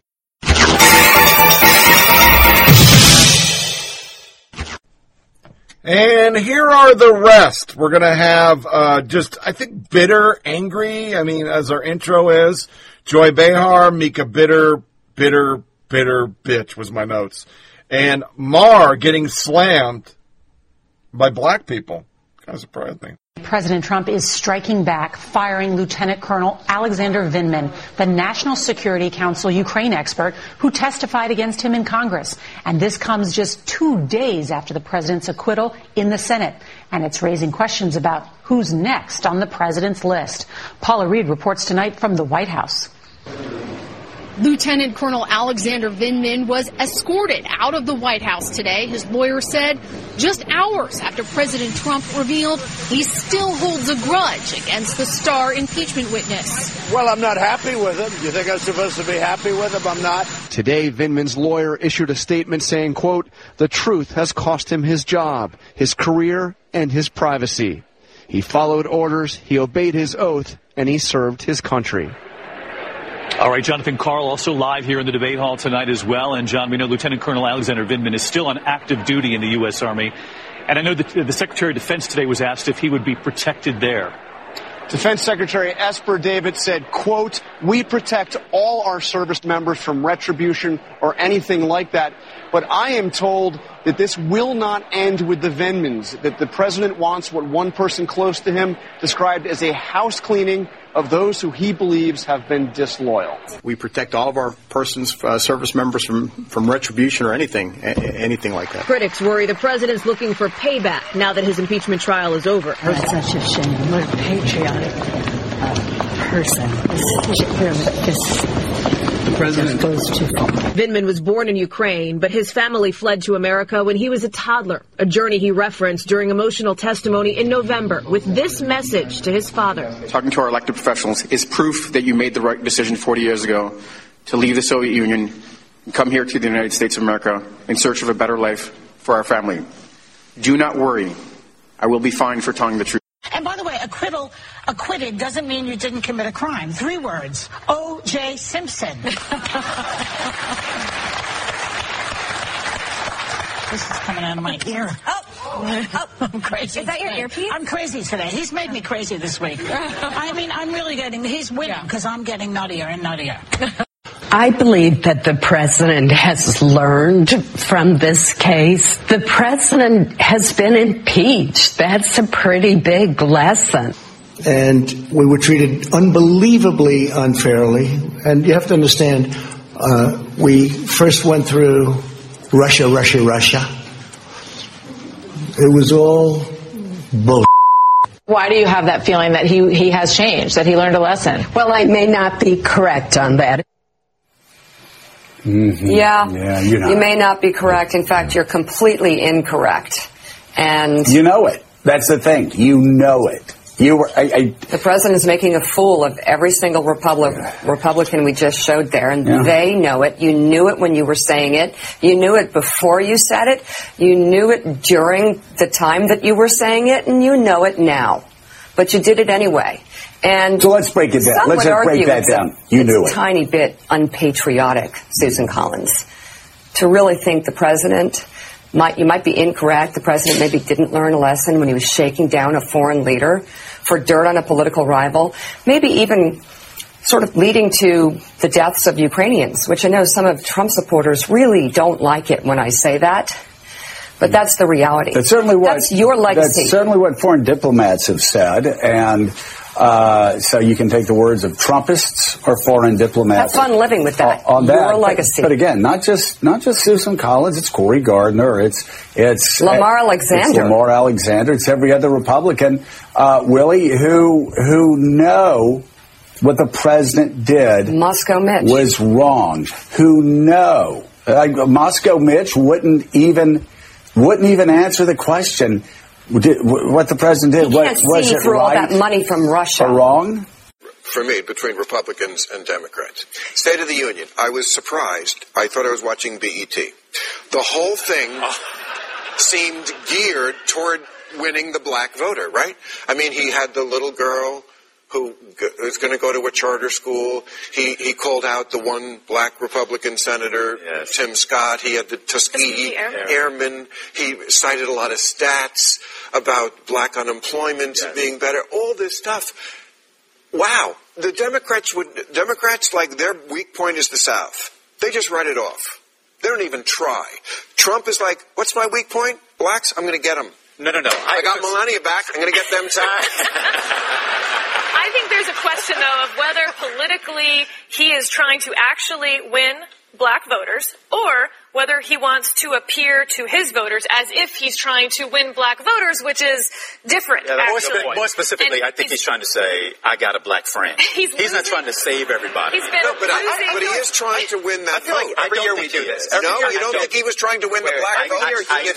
I think what he is attempting to do is show suburban white women who have been fleeing the Republican Party. If you look at these recent elections where Democrats have won in places where we haven't. He wants to show those folks that he is not as abominable as he is, that he's not an overt racist, that he can have a black friend, because this isn't about directing an agenda that actually wins. Recall, this man, Barack Obama, had, in the final 3 years of his administration, 35 straight weeks of economic growth, on average 270,000 jobs. We actually agree that this is about winning suburban women more than it is black voters. Let me ask about They were so bitter they let Nancy, and I'm not going to read it, literally get an op-ed in the Washington Post, which is so rare. Do you remember Boehner op-eds? Does anybody? I don't remember it. But when they weren't bitter, they were spinning. Iowa pretty much made MSNBC lose their fucking mind. Because remember, Russia's our deal. We stick to Russia and we stick to this. Now 4chan. Rachel Maddow brought it out. Then NBC covered it. But here's the deal. Stephen Miller kills it. NBC is now trying to pin the Democratic failure in Iowa on 4chan. If you thought this was going to go any other way, seems like pretty important context. In their article, it's unclear how many prank calls the party received or how much they contribute to wait times. Some calls came from Iowans looking to confirm details for their evening caucus. First Russia, then Trump, then 4chan, then fill in blank. Never Dems. Another day ending in Y. And as we all know, 4chan is a Russian front. So basically it was Trump's fault. Here is Rachel Maddow. And then you'll hear Katie Tur. She's spinning it as, well, Republicans only got to do this because of gerrymandering in Senate seats.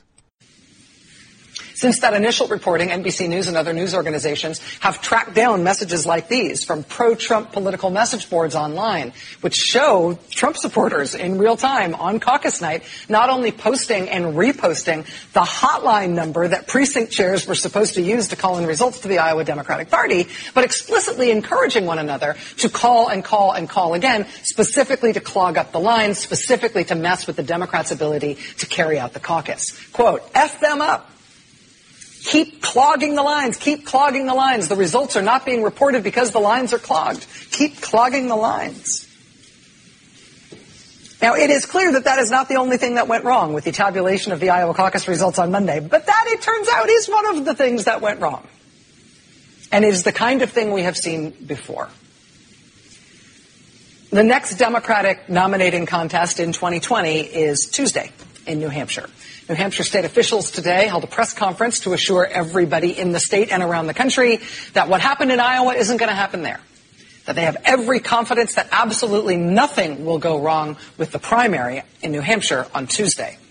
One reporter asked explicitly whether the 2002 phone jamming scandal from New Hampshire might be a worrying past precedent for that state, given what just appears to have happened in Iowa.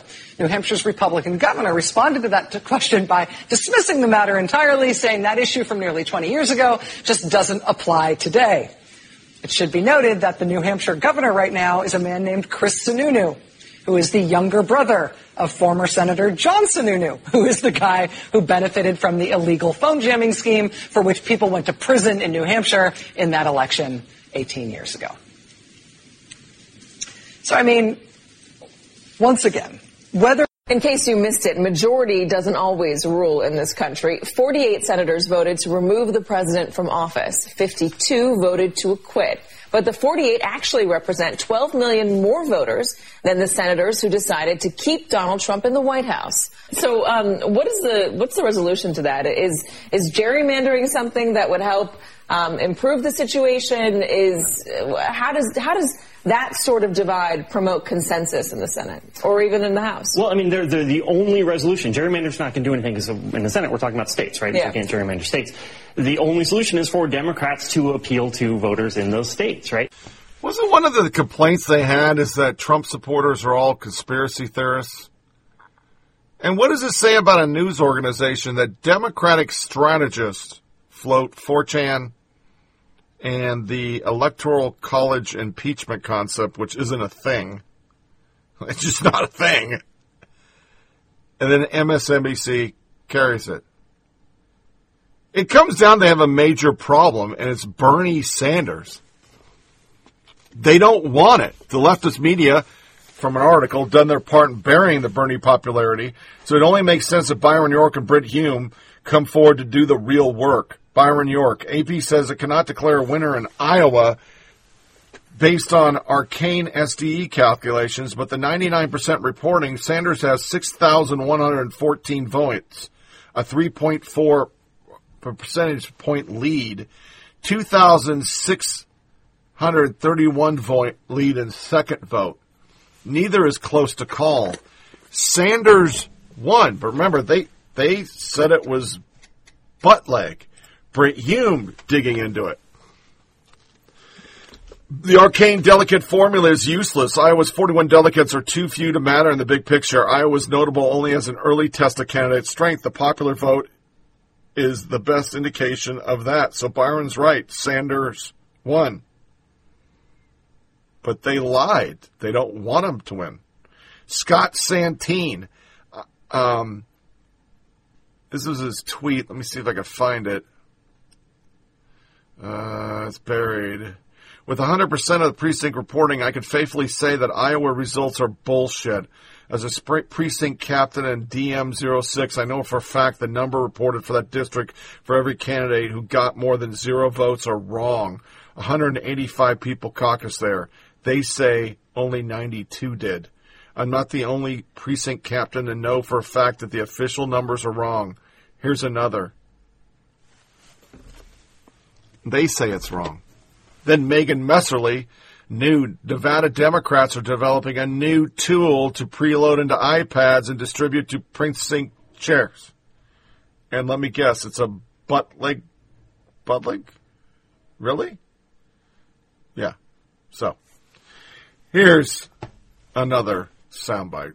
Thank you for joining us. Thank you for having me, Brianna. It's a great day in New Hampshire. I got my gloves. All right. I know it's always cold there this time of year. So tell us, because this is a case that the Biden campaign and Joe Biden need to make. What is your case for why he can still hold up in the general, even with a 4th place finish in Iowa?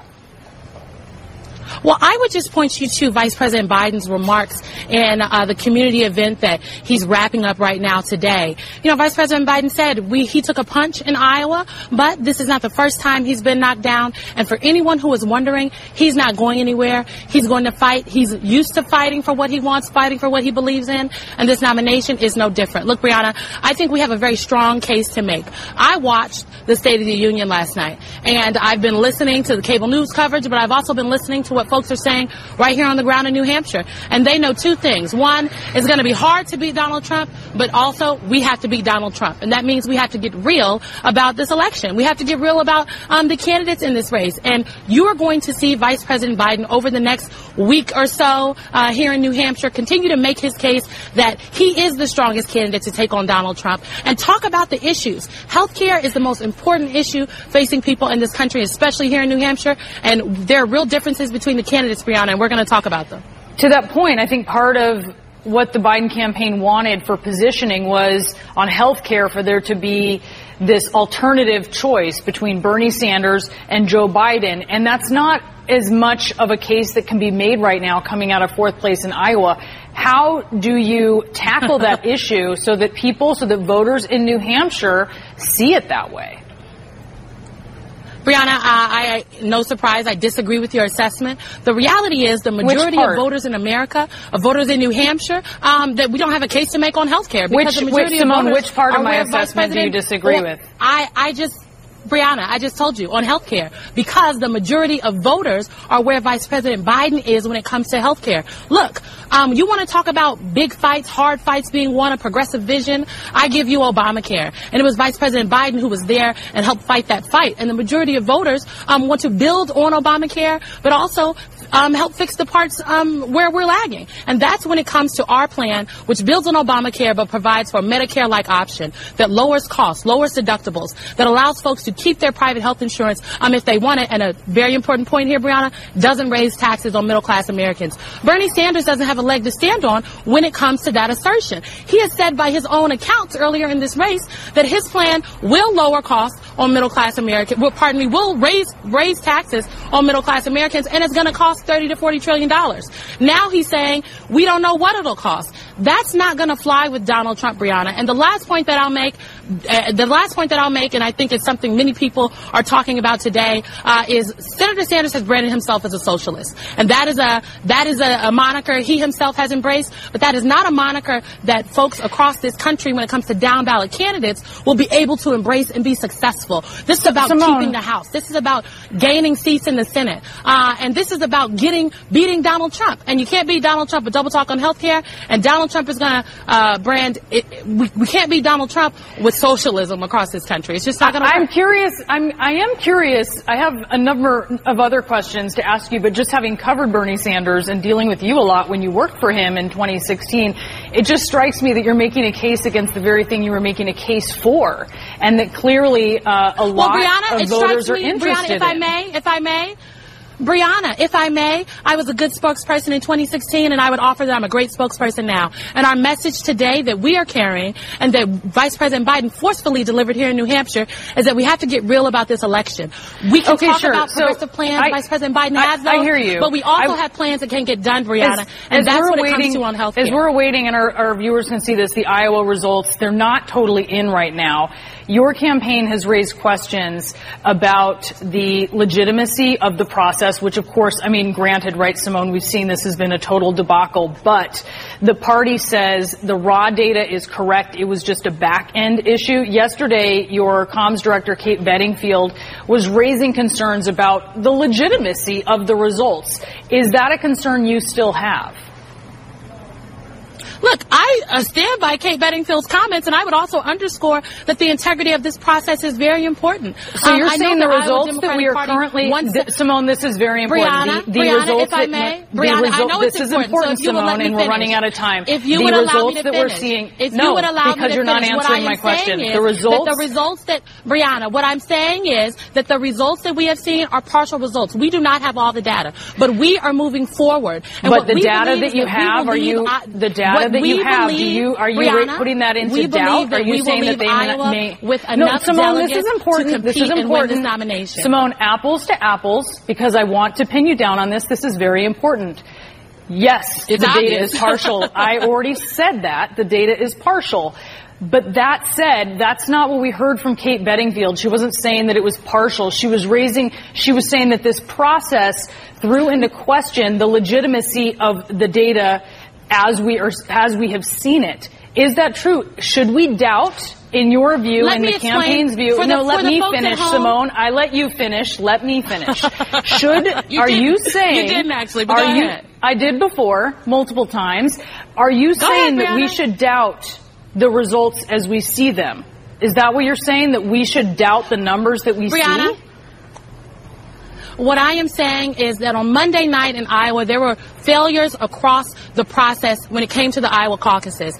There was confusion. Do you believe the results? The app that the Iowa Democratic Party used did not work. Do you believe the data that you're seeing? We know that, Simone. Do you believe? We understand. Do you believe the data is correct? People were waiting for 2 hours. Why can't you say if the data is correct or incorrect? To the Iowa Democratic Party headquarters, they were unable to get that data in there. Is this correct, what we're seeing? Simone, is this correct? The presidential preference cards are very important. So all our campaign has said, and what Kate Bedingfield said yesterday, and what I'm saying today, Simone, I am going to interrupt. Simone, here's the deal. I'm going to interrupt you when you're not answering the question. Is this data correct in your view? Is it correct? Look, Brianna, I have not analyzed the back ends of the data. What we are saying and what we have implored to the Iowa Democratic Party are two things. One, we have to make sure we get it right. Getting it right means checking again, and triple checking, and making sure that there is a paper trail. The presidential preference cards. Don't try to paint this as we're trying to say this is some kind of conspiracy theory, okay? What we are saying, Simone, frankly, is that the integrity I'm not saying, of this process. I'm repeating what your communications director is saying. No. And our communications director is trying to preserve the integrity of this process. Simone, we're going to roll the soundbite. Let's roll the soundbite, you guys. Roll it right now. And what we think... If you have a process where you can't be confident that the results that are being reported are reflective of the votes that people cast last night in the process, that's a real concern. Simone, for detractors of President Trump's, I'm speaking now. For detractors of President Trump's, including you, including a lot of Democrats, one of their major concerns with him is that he throws into question the legitimacy of institutions, not the least of which is the election process. And that appears to be what you are currently doing now by not stating that we can trust the numbers we're seeing. I'm just looking for clarity in your question. Are you equating us raising legitimate concerns about a process where the app broke down, we don't have accounting for presidential preference cards, the phone lines and the backups didn't work? Are you equating us raising legitimate questions that everyone could see from Monday night to what Donald Trump and his campaign is doing? Because if that's the case, I think that's pretty dangerous. Let me clarify. I'm asking. Please clarify. Yes, I am asking, and this was my question. Do you believe the numbers that you see coming in right now are correct? And Brianna, what I am saying is we have asked the Iowa Democratic Party to check again, and triple check. Those numbers coming in are correct according to you all know. The partial data is correct, they say. Do you not believe them? Well, I guess we'll have to take the Iowa Democratic Party at their word, Brianna. But again, we're moving forward, and the questions that we have raised are frankly legitimate questions. And I think this just makes all the more case about why we have to take our time. Democrats have to make sure we get things right. And we are looking forward to a primary here in New Hampshire. And the next caucuses we have are in Nevada. And the Nevada Democratic Party has already come out and said that they are taking steps to ensure that the failures that happen in Iowa don't happen in Nevada. And we look forward to getting there. Look, we feel good, Brianna. We feel really good about what's going on. Vice President Biden delivered a very forceful defense and case for his campaign today. I know he'll be on the stage with Anderson Cooper tonight at the CNN Town Hall, and we hope people tune in. This election is too important. This is a battle for the soul of the nation, and Vice President Biden is the candidate in this race that can get it done. Thank you so much. I wish we could have spoken more about that, Simone. Those questions back and forth were exhausting. Simone Sanders, I really appreciate you joining us. I know I need coffee now. Thank you so much, we have Brianna. questions. There are still questions at this point for the remaining candidates. See, that's their problem. They got problems, folks. I mean, from this to this litany I'm going to play. Well, I'll just play the next one. The negative debate. Now, let's just have fun. We'll have fun. I'll do it the right way. I had it written the right way. I'll keep it the right way. Here's SNL mocking the Dems for their debate. And then we're going to go into the debate coverage. So to keep it easy for you and not having me come back and reiterate what we just heard, we'll play a cold open SNL. You'll hear a break. Negative debate coverage. This is the media. Are starting to realize it's not good. Then we're going to take, and I'm going to talk about why it's not good. Because we have man-splaining comments in there, and the only person that has had the balls is Van Jones and James Carville. So we're going to talk about those two on the other side. So here comes SNL mocking them, and then the media starting to get, it's not good. From Manchester, New Hampshire, it's the Democratic Debate.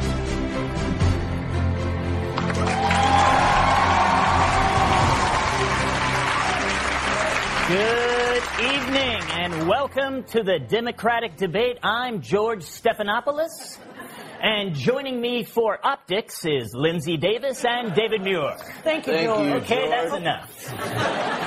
Wow, what a week it has been for American politics. Iowa was a disaster. President Trump has gone Super Saiyan since his acquittal. And now it's up to New Hampshire to start turning things around for the Democrats. So let's meet our future MSNBC contributors. Billionaire Tom Steyer, Minnesota Senator Amy Klobuchar, Senator of Vermont, Bernie Sanders, former Vice President Joe Biden, Massachusetts Senator Elizabeth Warren, former South Bend, Indiana Mayor Pete Buttigieg, and Andrew Yang.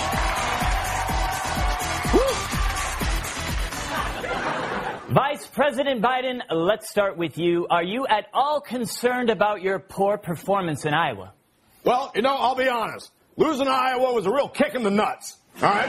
But I am not worried at all because, by the time we get to South Kakalaki, Joe Biden's going to do what Joe Biden does best. Creep up from behind.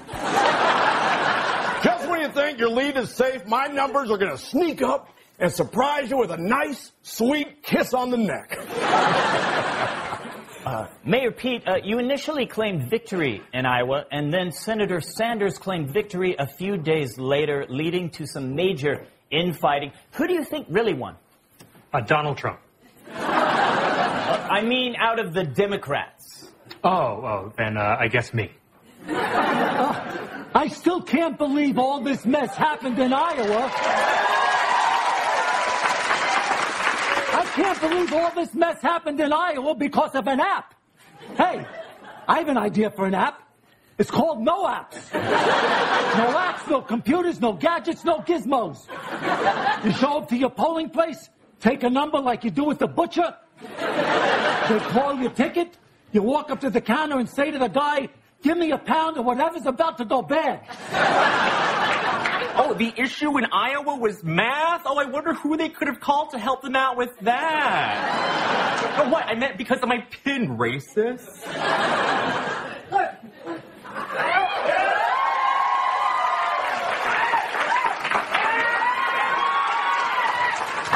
I don't want to talk about Iowa anymore. Let's talk about the here and now. All right? I am very confident about my chances in New Hampshire. I tend to really connect with New England moms who own big dogs and rock a fleece vest 7 days out of the week. Look, New Hampshire, your state border might be kissing Vermont, but your ass is resting on Massachusetts, so come on over and sit on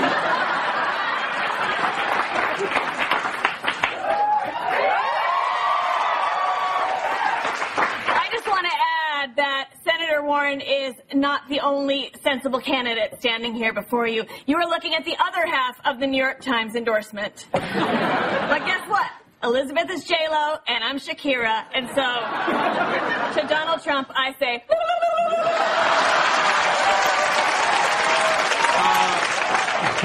I have my hand up now. I would like to talk, please. Notice me. Thank you. Okay, go ahead. I just want to say that I love everybody here. I mean, I agree with all of them, everybody, all of you. I'm sorry, I'm tripping balls right now. All right. Let's take a quick word from our sponsor tonight, Bloomberg. Are you a registered Democrat thinking, these can't be my only choices? Then try Bloomberg. He's not as short as Trump is fat. Okay, I'm not an out-of-touch billionaire like Bloomberg. Sure, I've been taking a private jet to campaign events, but I do that for my fellow passengers.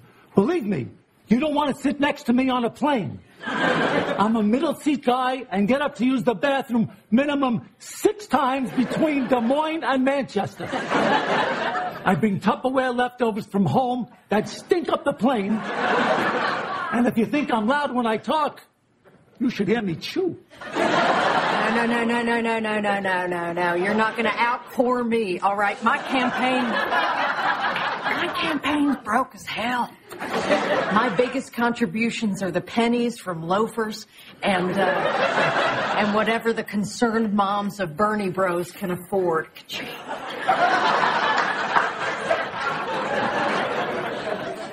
Okay, this is my favorite part of the debate, where we ask about winning the black vote. I'm going to start with you, Mayor Pete. Oh, man. Look, people, say I'm not very popular among minorities. They've been referring to me as Mayo Pete. But I assure you, I'm not that spicy.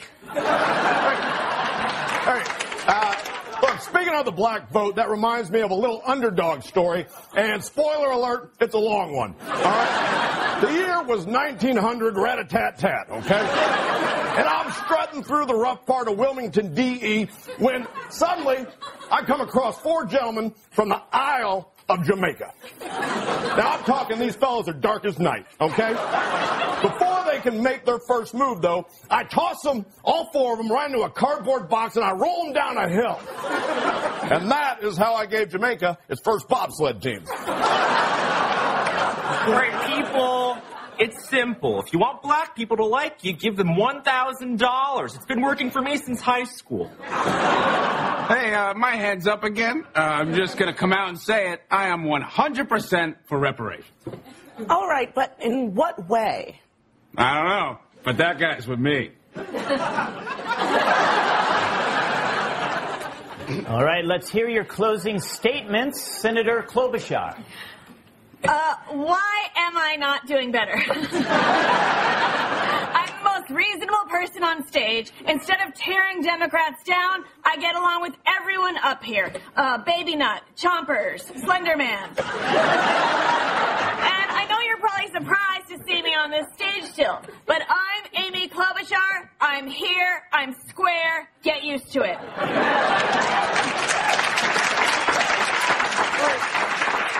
Listen, bottom line, I know a lot of people like me, but they worry about if I'm electable, and I have a great solution for that. Elect me. It's that simple. You can trust this face. This is me on LinkedIn, Facebook, IG, and michaelscrapstore.com. Senator Sanders. Okay. I don't know how or why it happened, but I am king of an army of internet trolls called Bernie Bros. Could I stop them in their tracks? Of course. Should I? Yes. Will I? Hillary Clinton says nobody likes me. Let me ask you this. Then how come I'm the most popular guy on 4chan? Mayor Pete. Look, I know corruption is a problem in this country. I know big business controls too much of Washington. I know Democrats don't want another candidate with massive corporate donors. And I know that I sound like a bot that has studied human behavior by watching 100 hours of Obama speeches. So let's get white Obama trending. And please, not ironically. Thank you. Look, I tried to tell you guys the robots are coming. Yang Game 2020, let's get the shmoney! Mr. Steyer. I didn't come here to make friends. But damn it, I made some great ones. It's been an honor, ladies and gentlemen. Mr. Biden, you have 60 seconds. What? No, the doctor said I had 6 to 8 months. No, I meant for your closing statements. Oh, okay, all right. Well, then I guess there's only one thing left to say. Live from New York, it's Saturday! One of them is going to have to become the nominee, and I think one of the things that Democrats are going to remember from 2016 is this whole question of a narrative. I mean, that's exactly why a lot of Bernie Sanders supporters came out of 2016 ticked off, because they felt like the DNC told them, no, you're kind of supporting the wrong person. You can vote for who you want, but shouldn't you be voting for... So one of the things I'm interested to see in 2020 is how much we will allow Democrats to make their own choice. The story of who the party is supposed to support is not up to us. Yeah. It's up to Democrats. And the fact that this process is murky is fine. Let them vote. It's okay for voters to make this decision. It's not comfortable. It makes it hard for us to prognosticate. But if there's one thing that at least the people I talked to came out of 2016 feeling, it's that they were told what the narrative was supposed to be, and they felt like votes were kind of being whipped from the top down. I don't know who Democrats are going to pick, but I would presume they'd like to pick for themselves. So I hear you on that, and there's a lot of theories as to why Hillary Clinton lost in 2016. For but sure. I covered the entirety of the Bernie Sanders campaign, and it was very clear way before that process was over that he was not going to be the nominee, mostly because African American voters in the South said, we're not going to vote for you. And that was known, and he stayed in it anyway.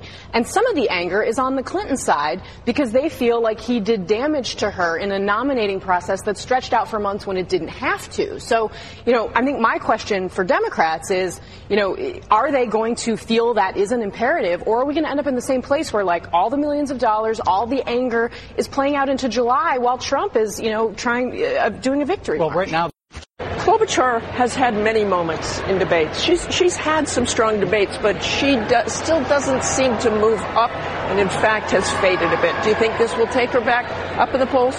You would have to think if it doesn't, what will? I mean, I think most reasonable people would say she may have won tonight, but will it translate into money tomorrow? Will it push her campaign forward? So one of the things that sort of surprised me about tonight, as we look at Vice President Biden, was that they are clearly enjoying this. Right, Andrew Yang there was jumping up and down for a while. So Biden isn't expected to do well in New Hampshire. That he has to do well in South Carolina, which has a larger black vote. Race didn't come up in this debate until about 90 minutes in, and it came up from Tom Steyer, who brought it up, and then they engaged. One thing I want to say about how I thought all the candidates, when it came to the conversation about race, 90 minutes in, I thought in some ways all of them were tone deaf. Because so often when they discuss race, it is about the pathology of the black experience. It is about the black nightmare, not about the dreams of African Americans, because it came up in their conversation about criminal justice reform. I think that is a blind spot for them that will hurt them down the road. Who do you think stood out in terms of going after Donald Trump? You deal with Donald Trump every single day. First of all, obviously the candidate that he feared most early on was Joe Biden. That is not the case anymore, and I don't think there was anybody, based on tonight's performance, that has the Trump campaign quaking in their boots. But I think that the Democratic Party has to figure out its ideology. In Britain, we had the Liberal Party. I wasn't growing up at the beginning of the last century. We had the Liberal Party. They were overtaken by the Socialist Party. Labour became the main threat, the main challenger to the Tories. Churchill went back to the Tories. We know all that. A lot of us know that history.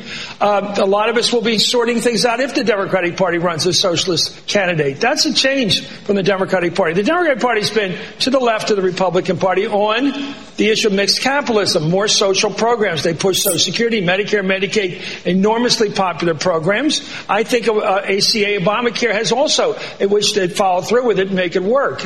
I think most Americans would be happy to have a public option and have Medicare followed through with. But I don't want to get into I'm on every night. I'll let the Democrats figure this out. I have my own views of the word socialist, and I'll be glad to share them with you in private. And they go back to the early 1950s. I have an attitude about them. I remember the Cold War. I have an attitude towards Castro. I believe if Castro and the Reds had won the Cold War, there would have been executions in Central Park, and I might have been one of the ones getting executed. And certain other people would be there cheering, okay? So I have a problem with people who took the other side. I don't know who Bernie supports over these years. I don't know what he means by social. 1 week it's Denmark. We're going to be like Denmark. Okay, that's harmless. That's basically a capitalist country with a lot of good social welfare programs. Denmark is harmless. It's pretty clearly in the Denmark category, yeah. Are you sure? How do you know? Did he tell you that? Well, I mean, that's what he says, and that's what his agenda calls for, right? Yeah. He's not calling for any... Let's see. Let's figure that one out. Well, we haven't seen a campaign yet where video of him praising the other version of Castro has been used. Well, but it will be used. That's a question of how that plays. Of how what the effect that has. Well, what does he think of Castro? That's a great question. What did you think of Fidelismo? We all thought he was great when he first. I thought he was cheering like mad for him when he first went in, and then he became a communist and started shooting every one of his enemies. Okay, hold those thoughts on the Cuban Revolution. It's like a Rubik's Cube. You can't pull it off in the Dem debate. You can't pull it off in here. You can't be the perfect woke candidate. There's so much shit. You have the sexism and xenophobia and racism and this and that. Here is David Axelrod getting basically chastised for mansplaining. I'm terrified that we don't have anybody that has the ceiling and the breadth. She can grow, man. She was awesome on every issue. and she was reaching on race and gender in ways that actually worked. I think this party needs to give her a second look because Elizabeth Warren tonight did the whole thing. She did it well. She made no mistakes. I think she's probably going to get the least attention, but she deserves the most. She did a uniquely female thing, which was that she did more with considerably less.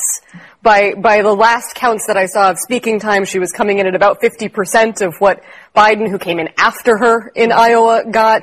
This is the third place candidate coming out of Iowa, and usually we consider the third place candidate out of Iowa very much still in the race, especially in a race this fluid. Right. We're considering a man who has yet to receive any votes or be held accountable on any national stage as very much a part of this race. So the idea that Elizabeth Warren would be erased, especially after a night where she put in another A-game performance on gun violence prevention, on reproductive freedom, on race, I think it would be a mistake. Tom Steyer probably got more time than she did. Right. Yes. And you know why Tom Steyer got more time than he did? Because he demanded it. She had her hands up, and if she had jumped in, she would have been called out for being I think here's the problem for her. We haven't mentioned Bernie Sanders yet. Bernie Sanders is an extraordinarily consistent performer, and he speaks with great moral conviction. We've heard it all before, but the fact that we've heard it all before adds some authenticity to it. All of those guys were yelling so much, it was like they were trying to prove that there was a double standard between how women are allowed to present themselves in debates and men are. And if she had jumped in like Steyer did, I think we'd be talking about how she had pushed it too far tonight. I think there's still too many people on the stage. If you look at... I mean, their candidates are basically bumper sticker generator. Gonna play a Warren soundbite. This is really good. It's side-by-side viewing of her talking. It's nothing but talking points that you could find in some college kid's busted-ass Prius. We had 3 years now of Donald Trump and Mitch McConnell. And it was exactly 3 years ago tonight that Mitch McConnell tried to pitch me off the Senate floor for reading a statement from Coretta Scott King to try to stop a racist from being nominated to be Attorney General of the United States. And that's when Mitch McConnell said the words that women have put on T-shirts, have embroidered on pillows, and have had tattooed on their bodies. Nevertheless, she persisted. Right now, there are a lot of folks around the country who are really worried that this race against Donald Trump may be unwinnable. I've been fighting fights that are unwinnable all of my life. Fighting to get a federal agency to protect consumers. Fighting to get the CEO of Wells Fargo held accountable. And by the way, I got him fired. And fighting to take back a Senate seat from a popular incumbent Republican. So I think this is all going to come down to winnability.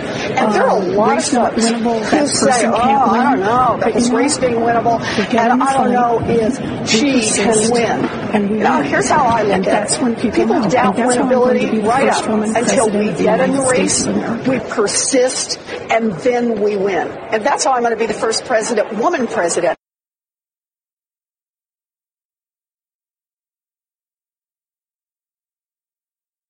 I mean, you can't win. The intersectionality scorecard, we'll see when we get to liberal shit in our next podcast, because there's going to be 2 today. I just didn't say it in the beginning, but they're so long, so I'll put that little disclaimer on the front. Oops, I did it again. I just keep on making these long podcasts, but she's hated by blacks. And then the actual gays don't even like butt leg, and black people can't stand butt leg because he's gay, and they hate her because she's not black enough. Deval Patrick is like one of the lowest characters on their little thing, so that was from the root. I mean, it's just unbelievable. So let's do a break, and we're going to come and finish this thing up with some comments by them that are just fucking horrible and why it turns off the rest of the nation, and we'll close it with Van Jones. And then our next podcast will be news and social media nuggets. So this little soundbite instead of music is AOC. It looks like a hostage video. This is her boyfriend, a white dude, talking about how white people should be. It's uncomfortable to watch. So, Riley, what has been helpful to you in combating racism? I think it's helpful and important to talk to other white people about racism. And I think a lot of people, they don't want to be racist. They don't think that they're racist, but they also don't know some of the things that they believe or say are and can be racist. And I think one of the effective ways is just to talk and kind of help teach them about why some of the things they believe or say or think are wrong. Mm-hmm. Not necessarily racist, but that they're wrong. And that'll sort of chip away and, contribute to some development in this area, but not necessarily take somebody from being a racist to not being a racist in one conversation. And it's just always being open to learning about racist things that we may have said or done without judgment and defensiveness.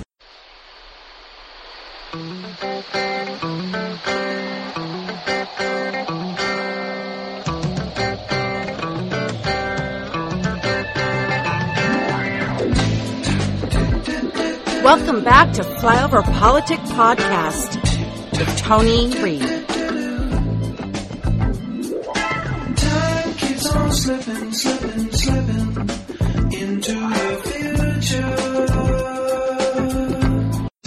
You cannot go around saying you're a bad guy, we're going to assassinate you, and then you're going to have, if that happens, you're opening the door to international anarchy. That every government in the world will then be subjected to attacks and assassination. I do want to take this to Vice President Biden next, because we know that the Obama administration was aware of the threat that Soleimani posed. So was the Bush administration before it. I'm asking tonight, as Commander-in-Chief, though, would you have ordered the strike? No, and the reason I wouldn't have ordered the strike, there's no evidence yet of imminent threat that was going to come from him. And while there's still debate about whether or not there was an imminent threat, there is no debate about whether or not Soleimani was a bad actor who was responsible for the deaths of many Americans.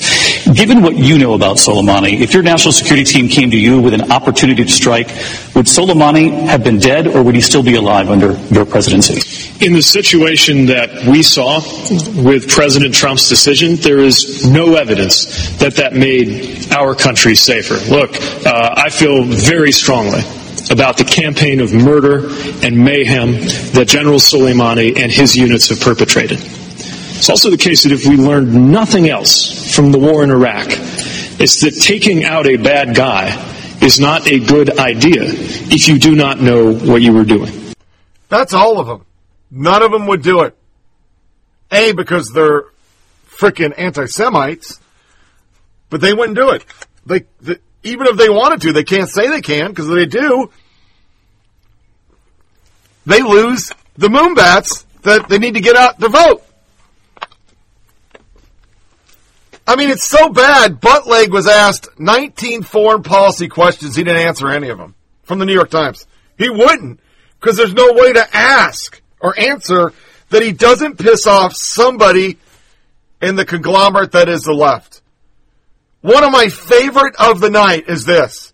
I have more blacks with you than you do because America's racist.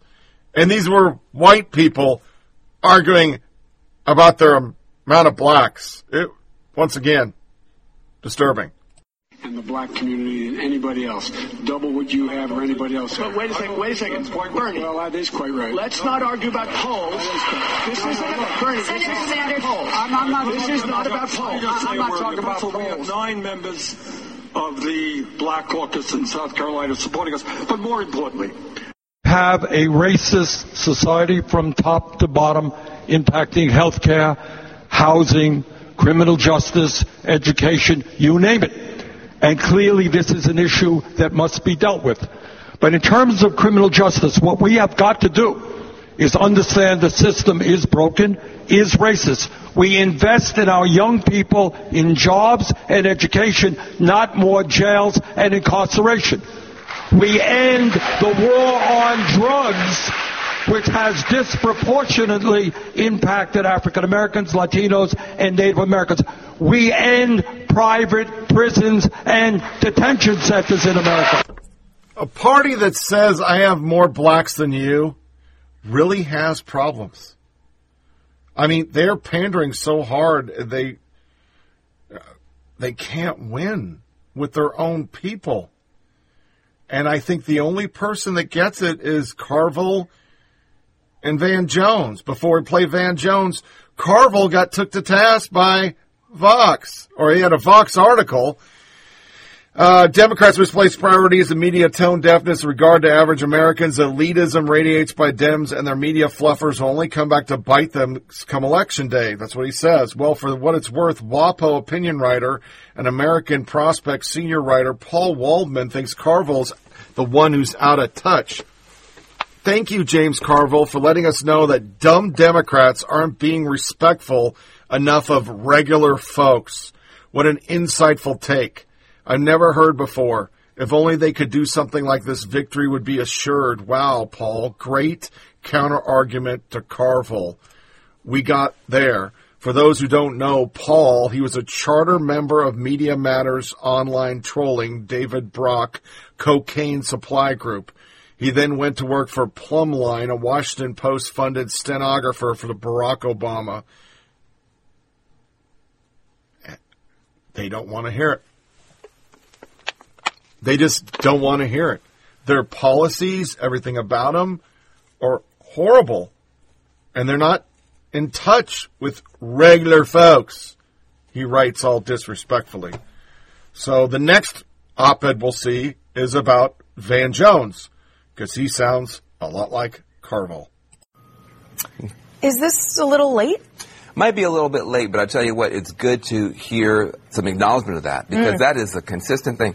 Listen, if you're an African-American voter, you understand. I get it. I'm supposed to stand in a 5-hour-long line in the freezing cold in Michigan so the Democrats can win, and then never speak to me again for 4 years. Right. And it's gotten old and tired. And so I think that's, and the other thing that happens within our party is that, we'll spend $1 billion on an election.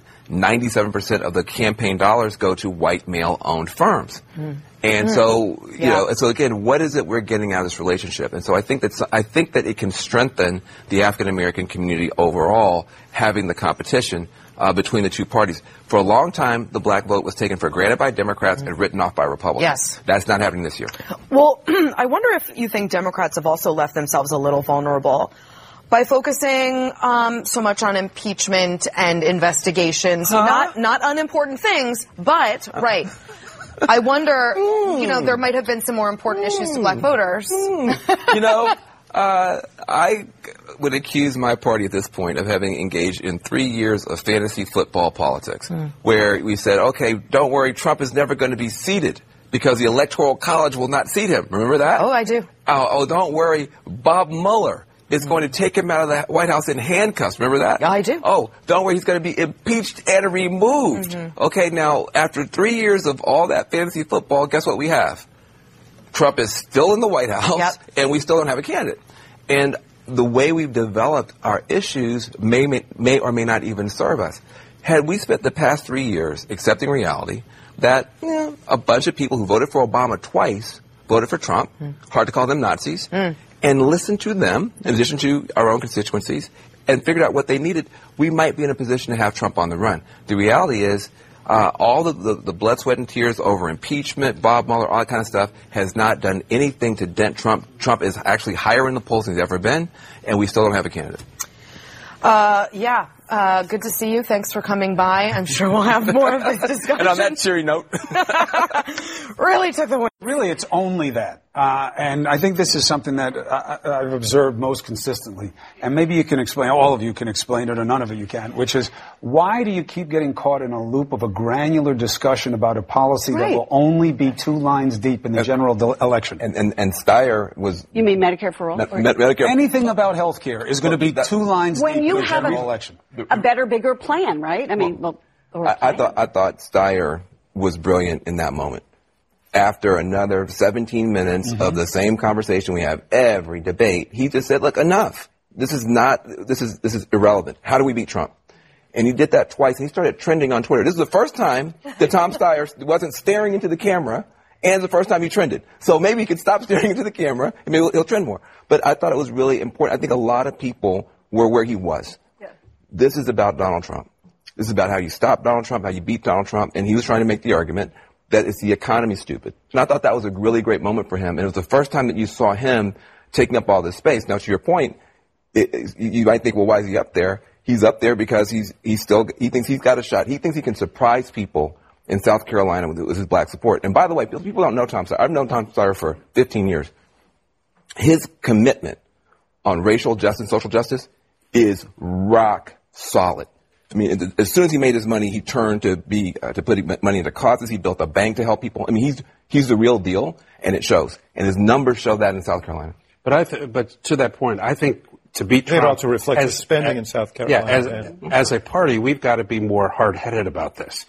I don't disagree with Tom Steyer's commitment to racial justice or to any issue. He's not going to be the nominee. And the sooner we narrow it down to 3 or 4 and we can really get in and then give someone the opportunity to stop talking about Medicare for all and start talking about pre-existing conditions, lowering prescription drugs. As David said, the reason we won in 2018 were those issues, the better we'll be. But what is the incentive for someone to drop out when they look at the field and don't think anybody's that strong? Well, I think as a party, we've got to decide. You know what I'm saying, though, Ax? I mean, let's say you go to Andrew Yang and you're like, listen, you have some great ideas. Boy, have you lit people on fire online and you built a real coalition. The Yang Gang's a real thing, but it's not going to be you. Why would he get out? But he didn't. We had a exercise in democracy in Iowa. And I think Steyer... That's a loose definition. Well, I don't think you want to hang it on Iowa. The one thing we want to be sure on is Steyer spent a year in there, and I think he got about 200 people to the caucuses. That tells you something that should matter. But he has less of an incentive to get out because he's got renewable resources of his own. Mm-hmm. If you're one of these other candidates, you have to have the resources, and if you begin to look like a candidate who isn't going to make it, it is very hard to raise that money, and that's what everybody's going to be looking at after Tuesday. Like, who has the wherewithal to go on? It's not just a matter of hanging out. You have to be able to actually run a campaign, and it's going to become more serious come Super Tuesday when you got a guy who's spending $1 billion in there as well. We got to get a break in, and when we come back, remind me of this because we've all been doing this for 50,000. I think that's the label that the president's going to lay on everyone running with Bernie if he's a nominee. Now, that is the best argument or criticism against Bernie Sanders at this point, or not. Let's talk a panel about it. They had the weird moment with the hands up. Who's okay? Who has a problem with socialist at the top of the ticket? Joe Lockhart and I did the steady 3 count, 3 Mississippis before Klobuchar put her hand up. He's been redefining the word. Can it be redefined in a way that works in America? I don't know if it can, but I will say this. For his young supporters, they call themselves socialists, but they really just seem to have, like, grandparent envy. In other words, their grandparents get to see a doctor pretty much for free, and they want to do the same thing. When their grandparents went to college, it cost like $4 a semester, and they want to do the same thing. So, why do you call yourself socialist? You basically just say, Grandpa and Grandma, I want what you had. That's basically, so the idea that this is some socialist revolution or whatever, this is not a socialist revolution of the kind that we heard about in the 60s and 70s, and I think the label does a lot of harm when the policies are actually pretty reasonable. Now, look, just to be fair, in the 70s, Bernie Sanders did argue for state ownership of corporations and the industries of commerce. He said to me in a town hall, I said that to him, and he said, when did I say that? And I said, you said it in the 70s. And he said, what were you saying in the 70s? And I said, Google Gaga. And, he, of course, took no sense of humor. But he wasn't knocked off his feet by it either, Ax. And he was like, look, my ideas have progressed. And his big hit is then, what did we do for the corporations? When they tanked the housing market. What do we do for them with that socialism? Like I said, I think he is underestimated. I think if he were the nominee of the Democratic Party, there would be trade-offs. There would be constituencies that the Democratic Party is counting on, including this burgeoning suburban vote, where he would not do as well as many of the other Democratic candidates, and whether he'd pick up some of those white working class voters and excite enough young people who weren't going to vote to come out to make up for what was lost. That's the equation, but, and we'll see if we get there. But, the thing about, you're right, Van, that, what he's basically a progressive agenda that is labeled as that he's labeled as democratic socialist. But the point is, he has labeled it. Biden was right, and he is unrelenting on that. And he calls it, he calls it a revolution, right. And he says, I'm a democratic socialist. So you can't blame people for taking him at his word. For the older generation who, that means. While their politics aren't working, longtime Dems are starting to just criticize the shit out of them. Tucker Carlson's got a great soundbite. But before I play it, I want to read just a few. I could have done about 20 headlines. Illegal alien avoided deportation, allegedly smothered 22 elderly people. ICE, 1,500 criminal aliens released from California prisons. Some have already reoffended. California sheriff demands an end to sanctuary laws. Our communities are no longer safe. Perennial drunk driving illegal alien released in Illinois, then arrested by ICE. Guatemalan citizen Yoni Cruz Lopez may only be 24 years old, but he's already racked up 3 DUI convictions over the past 5 years in a country that he's not even supposed to be in. Cruz Lopez was under the legal drinking age when he picked up at least one of those convictions. Democrats in Illinois thought it was more important for the illegal alien to get back on the road again rather than to turn the dangerous criminal alien over to ICE.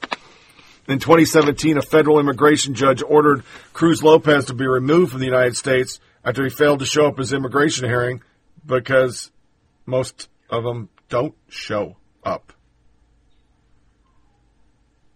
I mean, their policies catch and release in New York. I mean, Jesus Christ, folks. It has consequences. Tucker is talking about a new policy, and it's just as scary. But first, a story that has not received nearly enough attention. In cities across the country, prosecutors and lawmakers are working frantically to make life worse for normal people and easier for thugs and armed robbers. We told you about New York's new bail law, the one that lets criminals back onto the streets immediately after being caught. Not surprisingly, crime has surged. This has shocked nobody except maybe Chris Cuomo's brother, who runs the state and who's responsible for it. Now there's this sad story. In 2018, New York resident Wilmer Rodriguez was brutally assaulted by 2 members of MS-13 after he tried to protect 2 boys they were threatening. Rodriguez agreed to testify against his attackers in court, as good citizens do. That decision cost him his life. On Sunday, Rodriguez was beaten to death outside his home. Until recently, Rodriguez would have been protected by New York law, which allowed prosecutors to conceal the names of witnesses until shortly before trial for their safety. But a new law, this one passed to help criminal defendants, required prosecutors to turn over Rodriguez's name to the gang members' lawyers. Almost immediately, gang members started harassing Rodriguez. This week, they killed him. That's what New York is like now. Do the right thing, and you could be murdered by predators the government is determined to protect. Lunacy? Yes, it is lunacy, but it's not confined to New York. In 2018, Nancy Pelosi attacked the president for daring to call MS-13 members animals. According to Pelosi, Trump was more immoral than the gang members he insulted.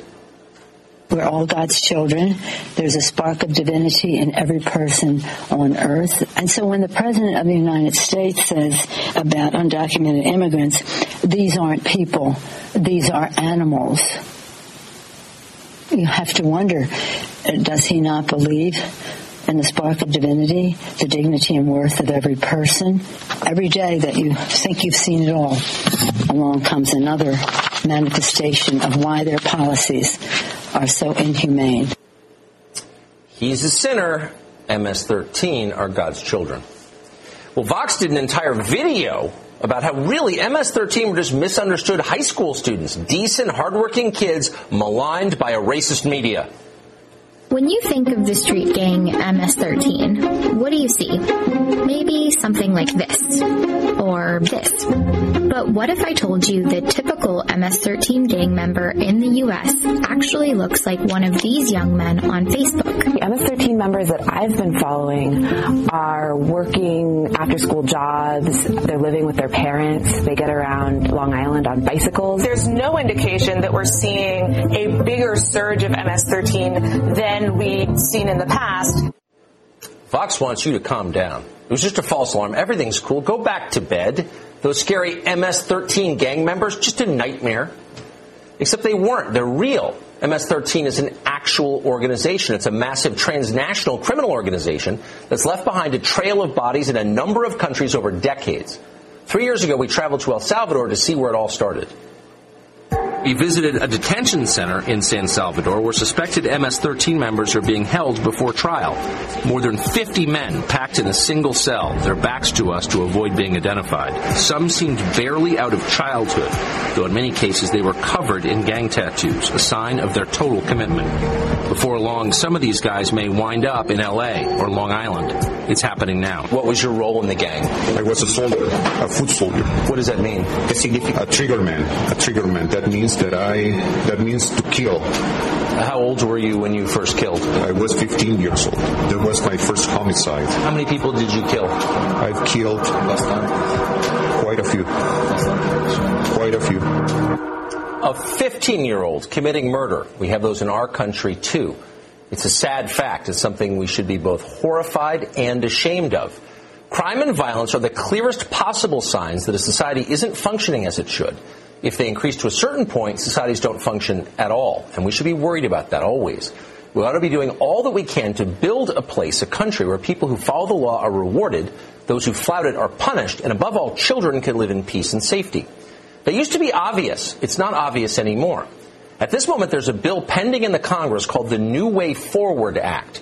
It's received almost no publicity, and that's unfortunate, as well as revealing.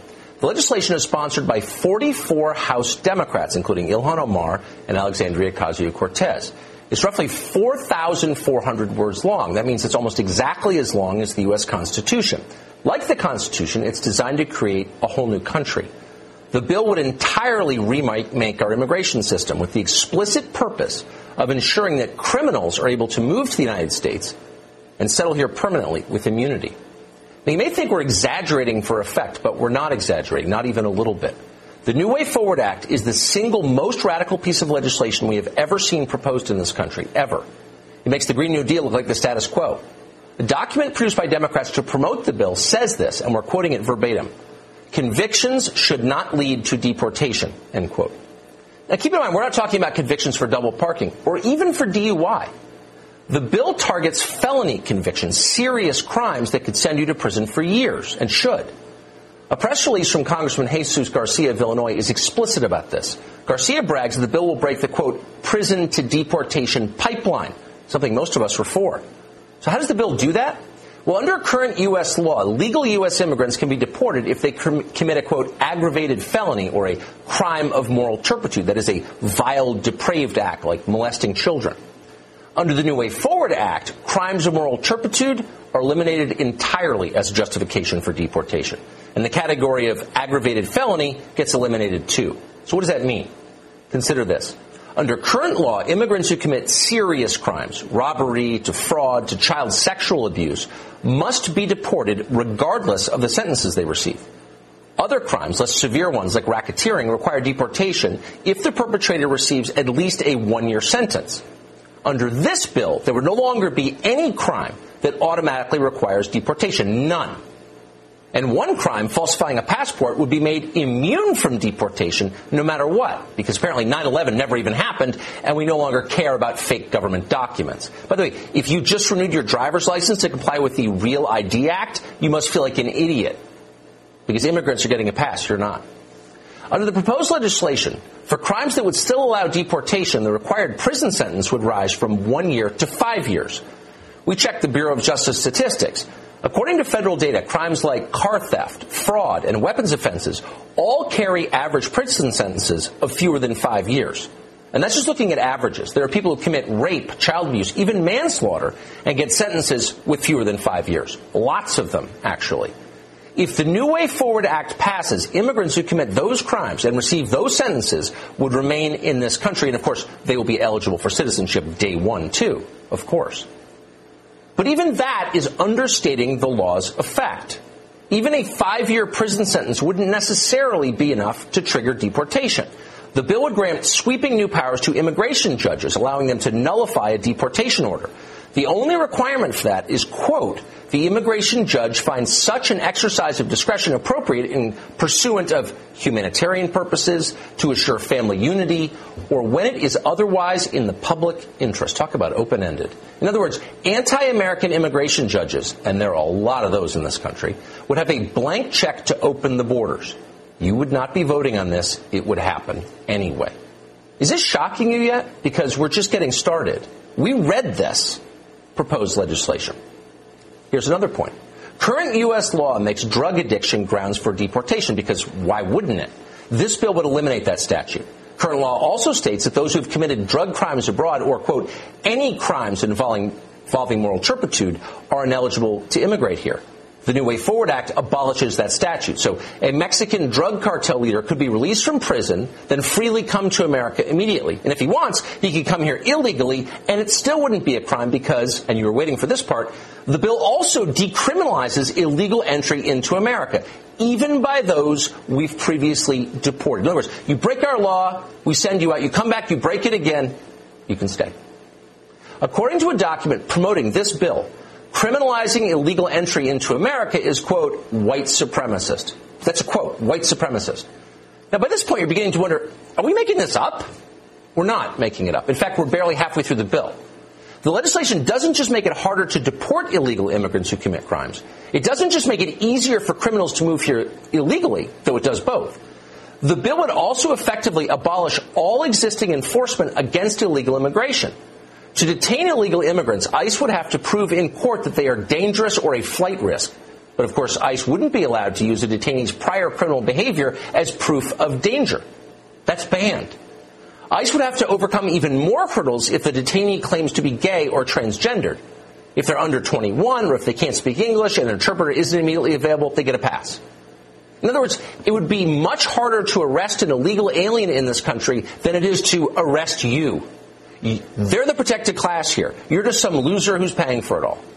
But believe it or not, we saved the nuttiest part of this legislation for last, and here's what it is. What could be more destructive than changing U.S. law specifically to allow rapists, child molesters, and drug dealers to stay in America? How about this? Using taxpayer money to bring deported criminals back into America. That's right. This bill would not only abolish your right to control who lives in your country, but it invents a brand new right, quote, the right to come home. It orders the government to create a, quote, pathway for those previously deported to apply to return to their homes and families in the United States, as long as they would have been eligible to stay under the new law. It's retroactive, in other words. DHS must spend taxpayer dollars transporting convicted criminal illegal aliens back into the United States. Not making this up. So who would be eligible for these flights? Tens of thousands of people we kicked out of this country for all kinds of crimes. Sexual abuse, robbery, assault, drug trafficking, weapons trafficking, human trafficking. From 2002 to 2018, 480,000 people were deported for illegal entry or re-entry into America. And under this bill, you'd have to buy each of them a plane ticket to come home. Those tickets alone would cost about $1 billion. And that's before Democrats make you start paying for these criminals free health care, too, which they plan to do and have said so. The New Way Forward Act fundamentally inverts every assumption you have about this country. Under this legislation, the criminals are now the victims. Law enforcement is illegitimate. It's racist, just like the country you live in, just like you are. And the only solution is to get rid of both. America would be better off as a borderless rest stop for the world's predators and parasites. That's the point of this. And we're not overstating. Go read it. This is a big deal. This is not a small thing. This is not renaming a post office. It's hard to believe any American would put these ideas on paper, much less try to pass them into law. And yet, remarkably, that's happening. And even more remarkably, the press has ignored it. This isn't happening in secret. It's happening in the House of Representatives. Scores of Democrats have backed this bill. But the legislation has not been mentioned in the New York Times, hasn't been mentioned on CNN, a news channel, or even in self-described conservative outlets like National Review. No mention. Consider if this were working the other way.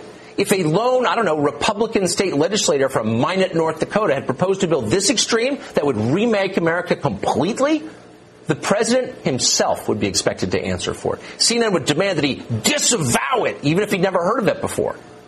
But when 1/5 of the entire Democratic caucus backs a bill demanding that you import illegal alien felons and then pay for it, it's a non-event in the American media. They don't think you should know about it. And that's dangerous, if we're being honest. Whether the press cares or not, these are the stakes of the 2020 election, and you have a right to know what they are. A growing wing of the Democratic Party views America itself as essentially illegitimate, a rogue state in which everything must be destroyed and remade.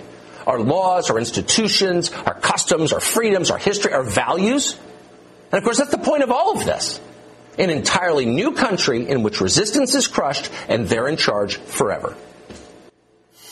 It's fucking criminal, man. It's fucking criminal.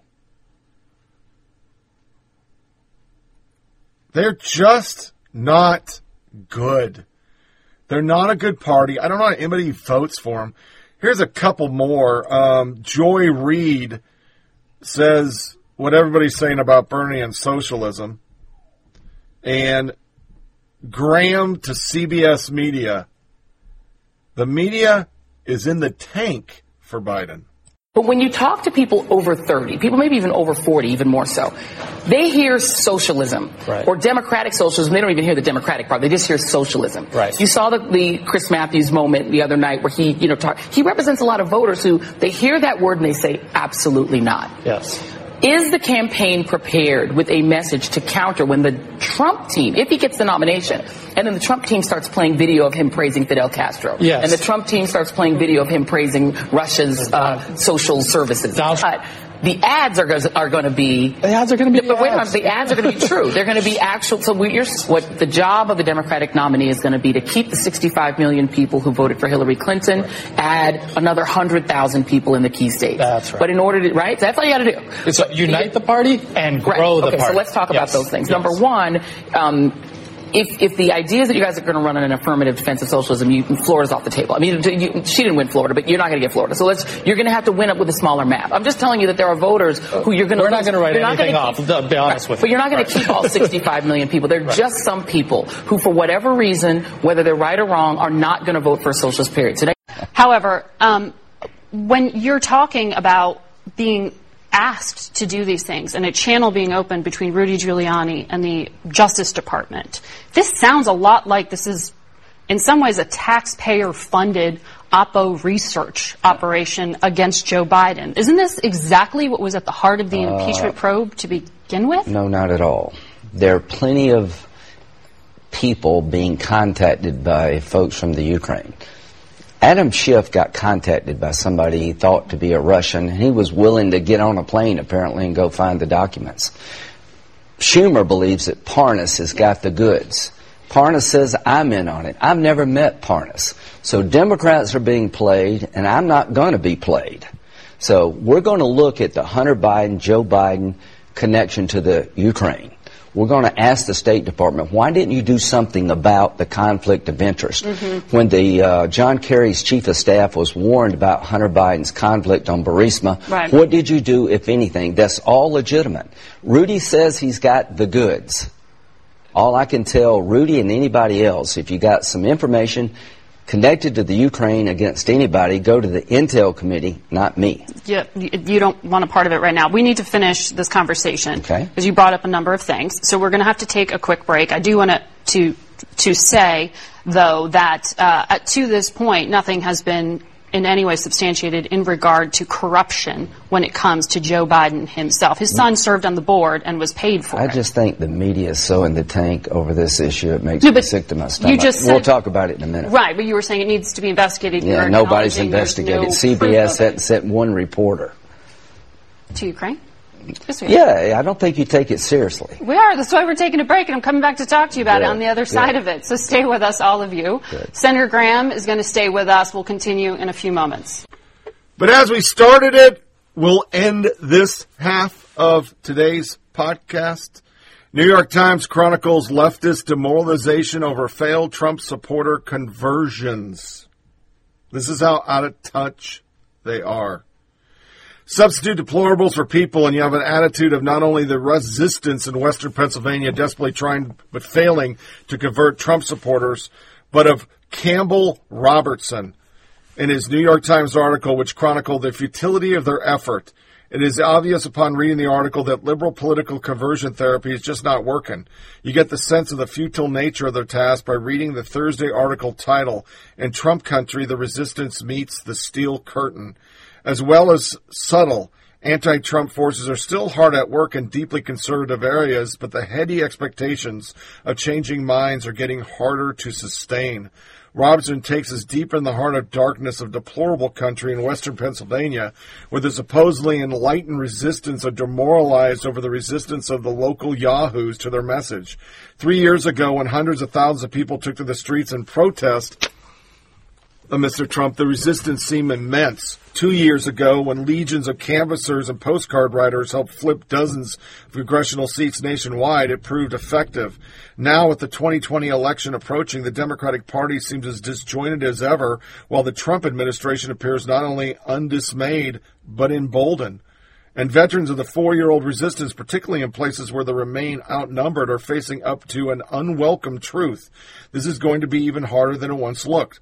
Meetings are packed, protesters still gather on freezing sidewalks, and the big picture is repeated like a mantra.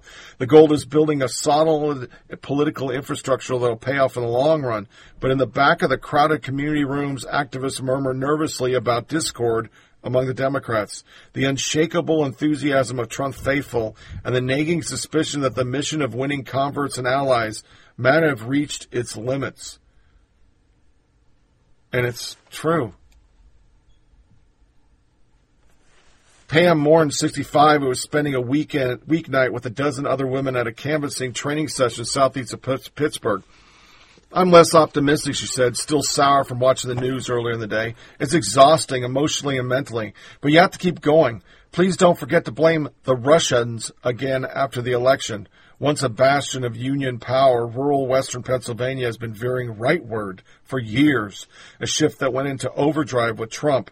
After the 2016 election, small Democratic groups began spouting up all over, many started by mid- and late-career women who have done little, if any, political work before.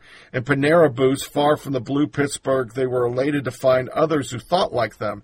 Surely there had to be more, if not other Democrats, at least Republicans, turned off by the president. He's losing his vote base, thought Christina Proctor, 42. When she joined the ranks of the newly energized in Washington County, she had been alarmed by the local fervor for Trump in the run-up to the 2016 election, but in the months that followed, she thought this allegiance was flagging. She does not think that anymore. They're 100% on board, she said. Trying to perpetuate a phony impeachment sure didn't help. It just made his supporters remain 100% on board. On Wednesday evening last week, as senators in other Washington argued about calling witnesses in the impeachment trial, the new leader of the local Democratic committee in Washington, PA, sat in their headquarters, debating whether they had reached the limit of people in the county who were still persuadable. Sorry, no more persuadable deplorables. And one reason why is they might not appreciate being condescended to as if they were political, trainable lab rats. How did you think you could turn people by insulting them, attacking them, and saying, your vote doesn't count, we're going to overturn the Electoral College? Where does this work? Anywhere. Where? It's unfucking believable that you thought this was going to work. You are violent fascists who try to shut out opposing views. That's not America. So, this wraps up the first half.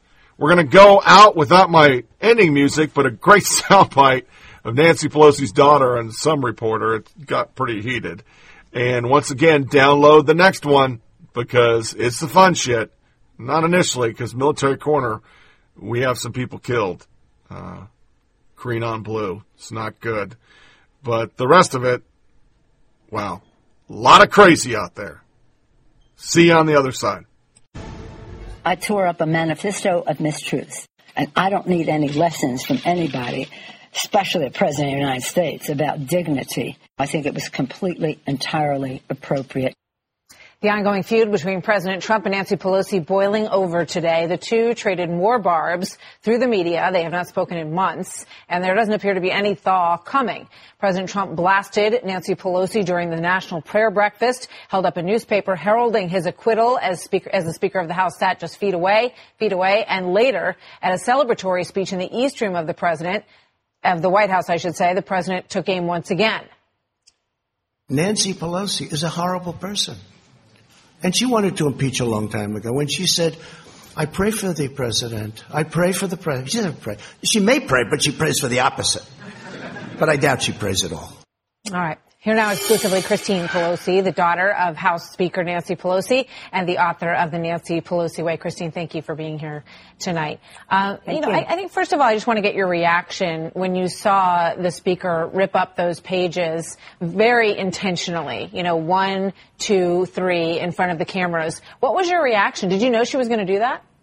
No idea she was going to do that. I think Nancy Pelosi is a wonderful person. I know she prays daily, including for the president, including for the country, as we've talked before. And in watching that, her reaction to that speech, I thought to myself, that's an Italian grandma move. I saw my grandmother do that years ago in her kitchen when there was a guest who had been at my grandfather's house, very rude to him. She just simply picked up the person's plate without comment, went into the kitchen. We heard a little crashing sound. She threw the plate away, came back, sat down, didn't say another word. So to me, I thought that's Italian grandma. Well, I thought it was an Italian grandma move. I think that's. So she said it was the most courteous thing that she said it was. Let me ask you, the most courteous thing I could do. She said, given my other exuberances. What did she mean? What were her other exuberances? What would have been worse than that? Well, I think plenty of things would have been worse than that. I mean, for example, he could have put his outstretched hand towards her and she could have refused to shake it, which surprised me when I first watched the speech. I thought, well, wait, her hand's out there. Why isn't he shaking her hand? When you hear someone give a speech in front of you and say things that you know to be untrue, he says he's protecting people's care, and I know Kellyanne Conway just repeated that, but the fact of the matter is he's in court suing to overturn the Patient Protection and Affordable Care Act.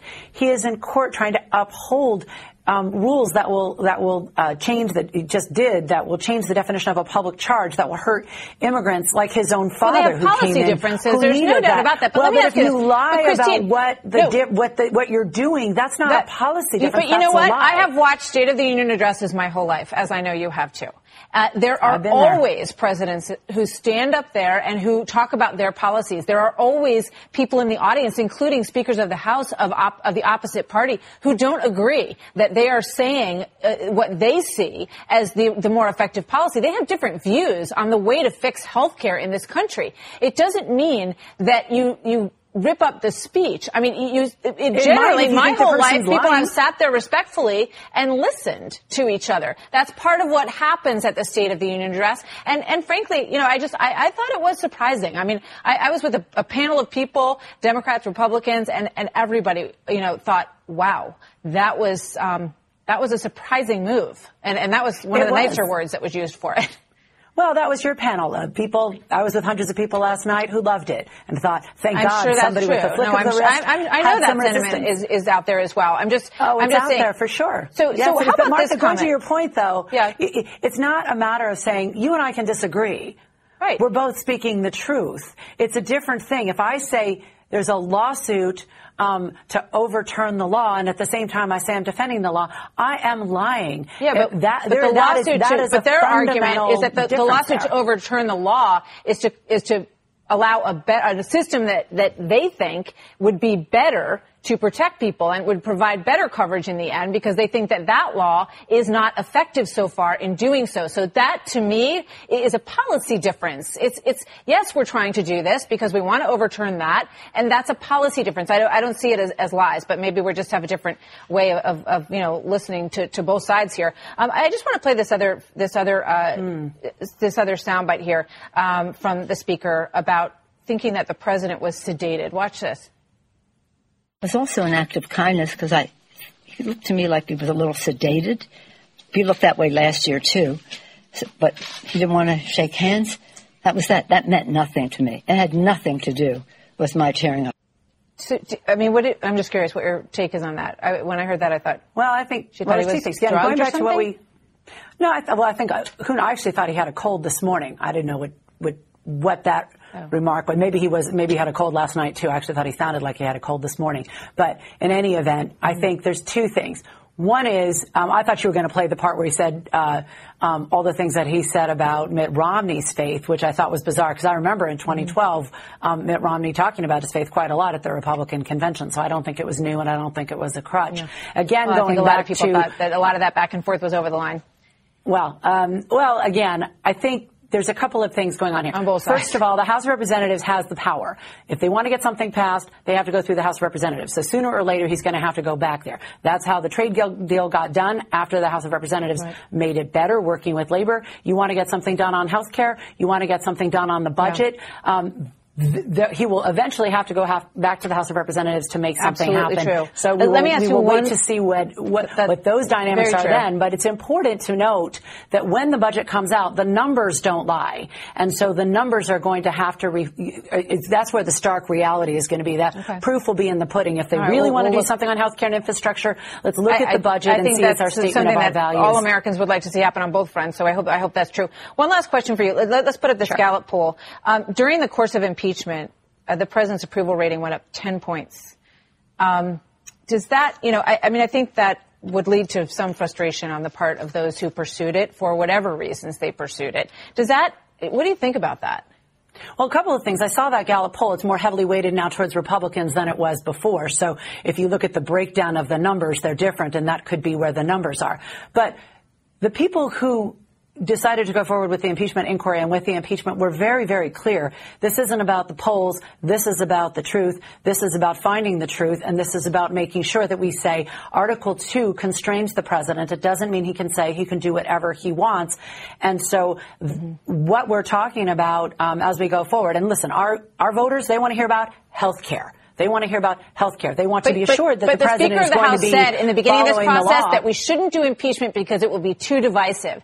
Now, I have to believe she looks at these numbers and says, see, to her caucus, I told you this was going to be a mistake. And it is. His numbers have gone up during this process. It's not a mistake to stand up for America. It's not a mistake to stand up for the truth. It's not. And again, you're looking at one poll. Roadkill Politics average has him going up 1 point, not several. Again, you're looking at a weighted poll that has more Republicans in it now than it did 2 months ago. Just rattled through a whole bunch of numbers that are positive over the course of this. And Gallup, all in that same weighted poll. Okay. But the point is, whether it is or it isn't, the most important poll is going to be on Election Day, November 3rd. And the question is going to be, are we going to move forward and have a president, of a different party who's going to bring us together and protect our health care, or are we going to have 4 more years of Donald Trump? At this point, one thing that we do know is that the people will decide, and that will happen in 9 months. Christine Pelosi, thank you. We appreciate you coming in.